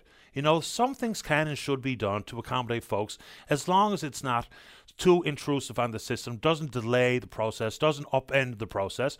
But I think I get your point. Okay, here's one more example. Sure, go ahead. There are times, and I can't think of the exact story now, where people refuse medical treatment on the grounds of religion. And sometimes they can go so far as to refuse medical treatment for their dependents on grounds of religious beliefs. And that's another example of accommodations going too far. So, you know, if you look a little deeper into religious beliefs, it doesn't take long to see how varied they are, and really, Patty, if we're being honest, how ridiculous they become. And then it's almost expected, as if the rest, as if society is to tiptoe around ridiculous beliefs, and again, extreme religious beliefs, they impose themselves on society. And there's so many examples, Roe versus Wade being overturned by religious extremists, and the list goes on, where the impacts of extreme religious beliefs have serious ramifications to society as a whole. And this case here I feel exposes that. I appreciate the time this morning, Jeff. We're off to the break. Stay in touch. Thanks, bud. Take care. Bye-bye. Bye. All right, let's get that break in. When we come back, Dennis wants to talk about blood clots. All right, don't go away. Welcome back. Let's go to line number 1. Dennis, you're on the air. Hello, Hi. Patty. Hi there. Good morning. Morning.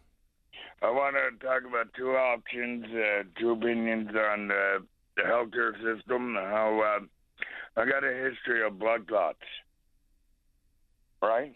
Okay. And my medication, I had 40 days of the blood thinners that I was on. That I called last Friday, and I gave my NTP to the Transbose Clinic.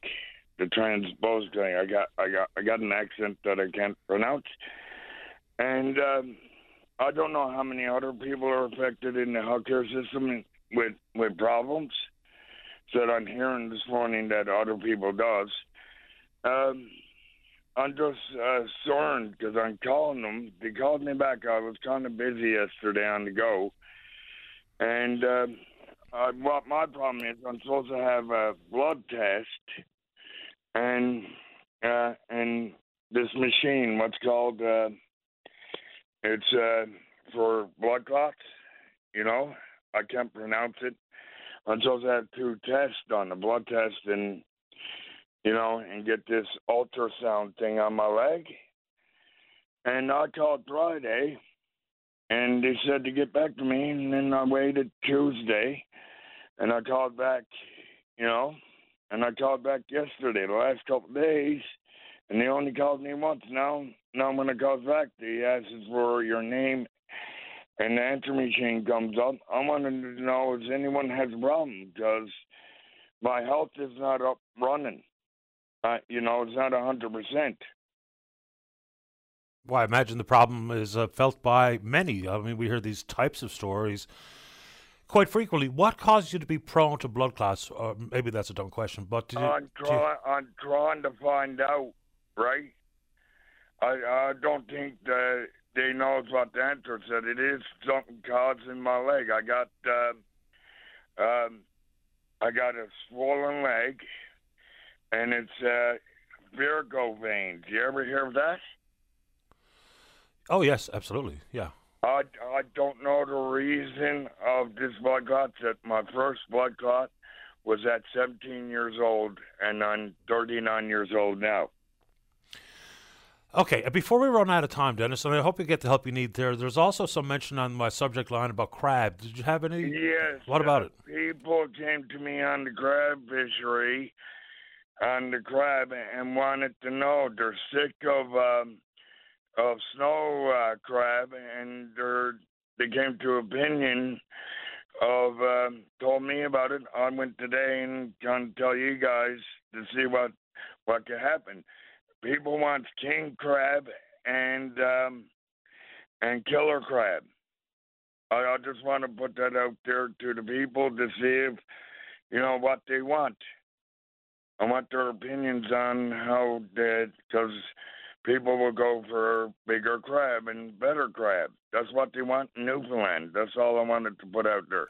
Fair enough, because right now I think we only fish for the snow crab, right? Yeah, people don't want that. They want killer crab and king crab. Fair enough. Are there king crab in our waters? I don't know. That's an honest question. The government has pulled to make it happen.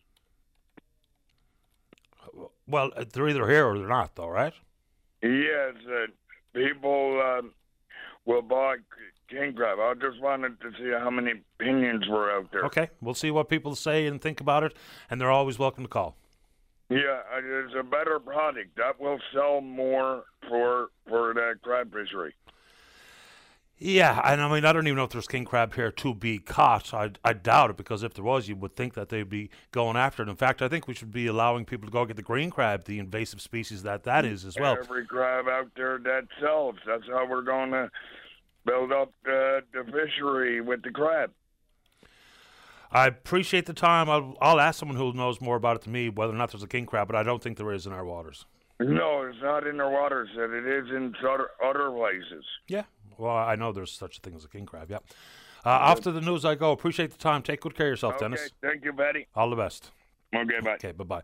All right, it is time for the news. When we come back, there's a lady in the queue who would like to talk about shortages up at Labrador Grenfell. We'll hear from her, and they'll be speaking with you. Don't go away. Your VOCM mornings with Jerry Lynn Mackey and Ben Murphy, 5:30 to 9 a.m. weekdays on your VOCM. Welcome back. Let's go line 5. Lori, you're on the air. Hi, Patty. Thanks for taking my call. I want to talk a bit about healthcare, but first off, I would like to actually give a shout-out to the staff and the family and the other residents at long-term care here in Happy Valley Goose Bay. We recently lost my husband Randy's grandmother at the age of 105. Her service is actually taking place in Makkovik this afternoon, so she was one of the longest residents to actually stay in long-term care here in Goose Bay. So a big shout out to all of them for their years of care of who we call Big Grandma, Muriel Anderson. I think we've talked about Muriel here on the show, right? Oh, yes. Probably so. Yes, like Wally Anderson is her son, and another lady called, one of her daughters called one day to talk about her. So, yeah, a fascinating life, obviously. My husband, Randy Edmonds, that's his grandmother as well. Okay.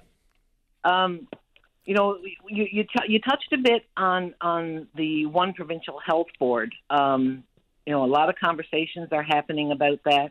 Whether that's good or bad, I guess it remains to be seen. But coming from a Labrador perspective, things cannot get any worse. So they can only get better. I mean, I guess we got to be optimistic about that, but it's certainly 100%. It can't get any worse than what it is here in Labrador right now.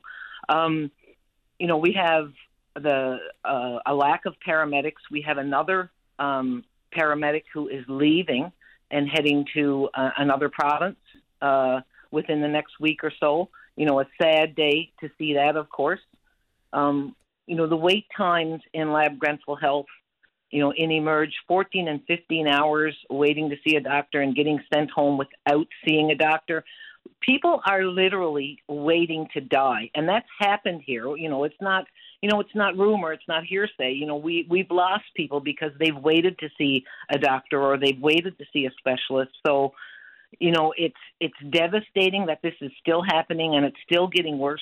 I'm actually one of the mammogram patients myself who is still waiting for a call back for messages I left for another mammogram, but that's a whole other issue.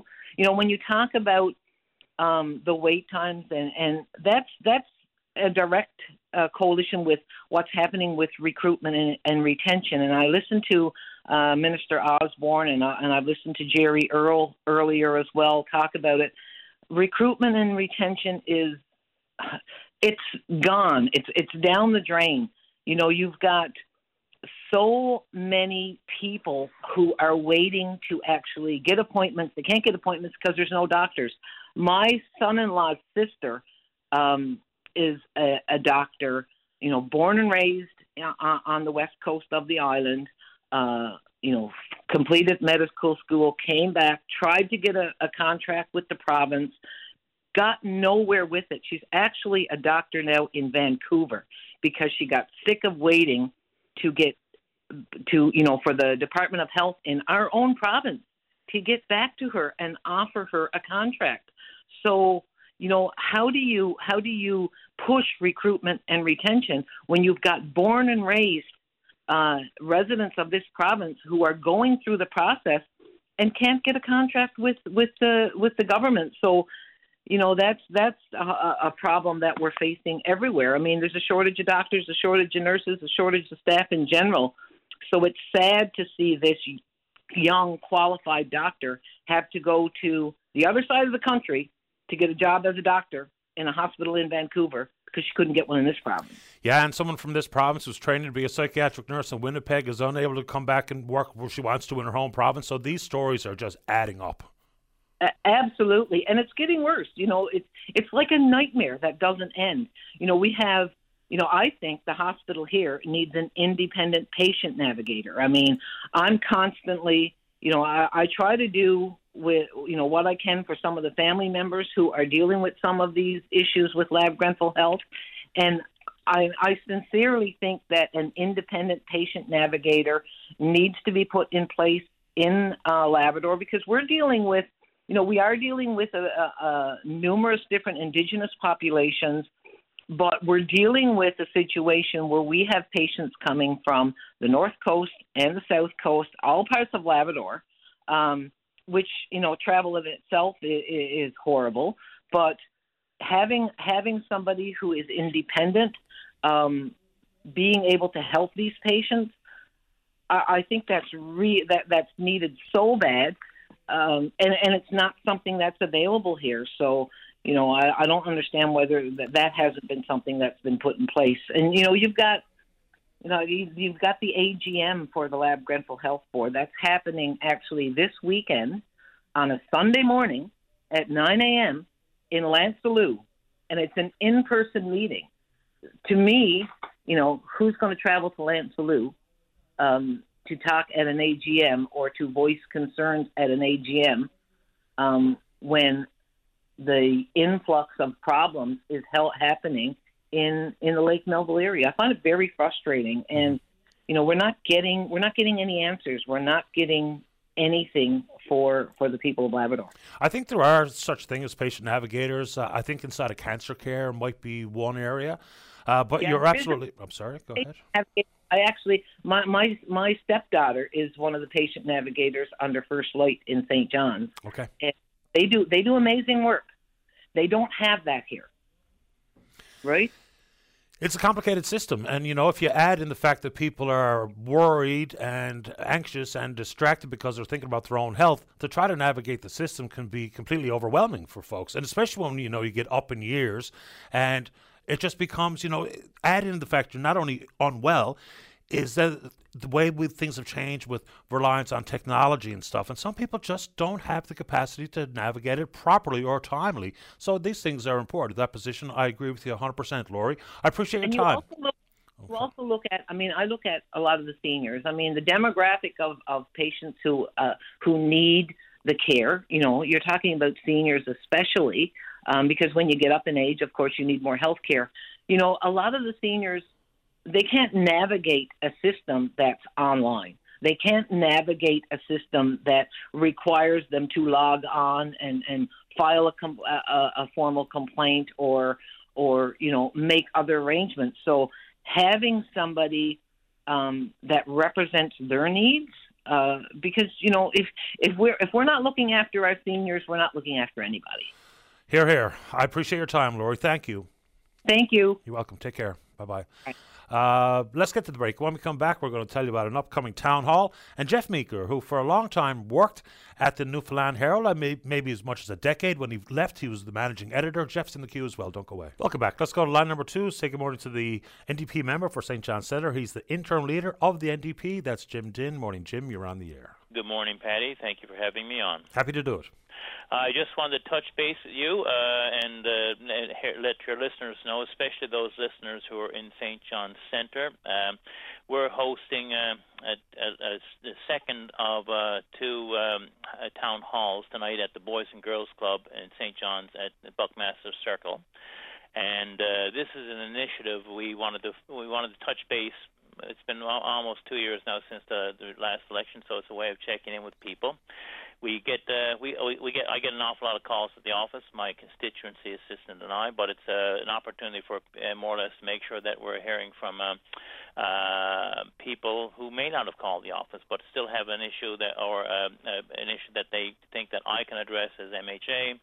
That's an issue that's important to St. John's Centre, and that may be something that should be a priority of ours heading into the next election. So what are the common themes? Because I hear from as many people as I would imagine many politicians do. So what are some of the common themes that you hear? Well, I know I've spoken about a number of the issues that come across my office and you on the air with you a few times, but certainly we're hearing again. We're hearing wait times. There's a real fear with healthcare that affordability, housing and healthcare. Housing occupies an awful lot of my time here. We had a number of students, post-secondary, who are looking at the funding cuts, and they're concerned about education here. Sugar tax was one. But basically, food security, housing supports, an investment in affordable housing, and making sure that those people who are on fixed incomes and whatever form that takes are able to look after themselves. Certainly an aging demographic, the need for effective long-term care, but certainly confirmed in a lot of what I'm hearing at the phone, with people calling into the office, and what I'm sure you're hearing as well. Yeah, no doubt. So give us the details one more time, Jim, about what people need to do if they'd like to attend, or if they can just show up. Sure thing. They can. So it's tonight at 7 o'clock to 9 p.m. at the Boys and Girls Club at St. John's, and that's up at Buckmaster Circle.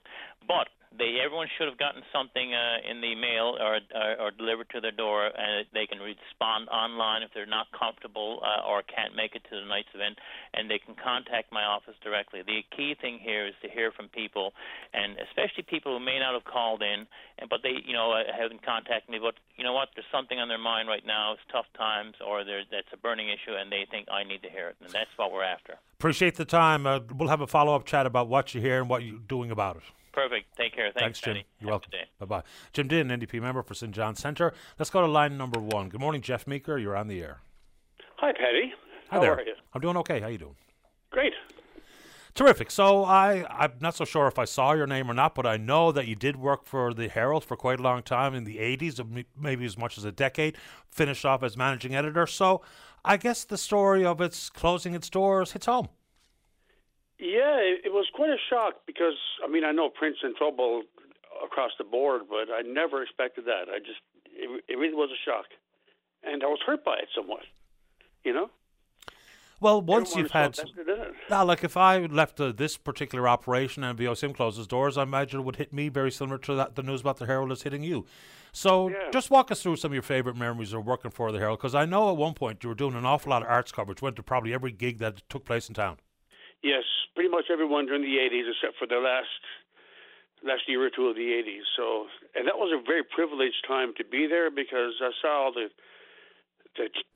all 4 Tina Turner concerts, all the other great shows that came through there. I met Tina Turner. I can't say I hung out with her, but for a little while, it was great fun. So many adventures, and I also, even better than that, I was able to cover the wonderful Grand Band from their beginning right up through, all those 8 years. And that was really a privilege because I could sit down when I wanted to with Ron Hines, with James Snyder, with Glenn Simmons. And I think I even named a band for them one time. When Glenn Simmons and Ian Perry left the Grand Band, I called it the Ian Perry or the Simmons-Perry Project. And then they said, yeah, that sticks. That'll work. Very cool. It was just an adventure. It really was. I couldn't believe they paid me to go in there. For so many, it might have been in the day where, the TV guide, that was our TV guide, was the Newfoundland Herald, but it just sprinkled so many human interest stories, whether it be the arts and your coverage there, or Bob Hallett, or Ryan Cleary, the stories on politics and business and all the rest of it. It really was a compilation of, there was something in it for everyone. There was. That was the whole purpose behind it, the strategy behind it. And for the longest time it worked. I think one thing that hurt them, shortly after I came to work there full time as a junior editor, they raised the price from 50 cents to $1, and the circulation dropped from 60,000 down to 30,000. And I struggled in my time there. I got it back to 40,000, but I don't think it ever went much beyond that. Maybe a little. But obviously that hurt them. That decision to double the price, I said, don't do that. Go in increments, Go to 65 cents, then go to 75 cents, and do it slowly. But no, anyway, that's water under the fridge now. Well, it's a fair point, though, because sticker shock really does make people make quick decisions about whether or not they're any longer interested in it because, especially when we're talking about how things change so quickly, and whether it be in the world of broadsheet newspapers or periodicals like the Herald and others, it wasn't necessarily a failing to not change with the times, but in some part it may be. If you could look at some missteps beyond, and I hate to be, putting salt in the wound because a lot of people are feeling the pinch here today, and people have lost their jobs, and fans of the Herald are being without something they've grown accustomed to. It's just become a habit. You know, you go to the grocery store, you grab the Herald. You see it every time when you go to the checkout. So what do you think could be done different to save some of these iconic members of the media? Well, with the Herald, I think one thing that they could have done better, and this is not a criticism of anybody in particular, and before even saying that, I think Pam Pardy Gent did a great job in there in the last going off. She was a powerhouse. But as you know, the cover once a month or so was somebody from NTV or Oz FM. And I think if those covers had been other Newfoundland celebrities the once,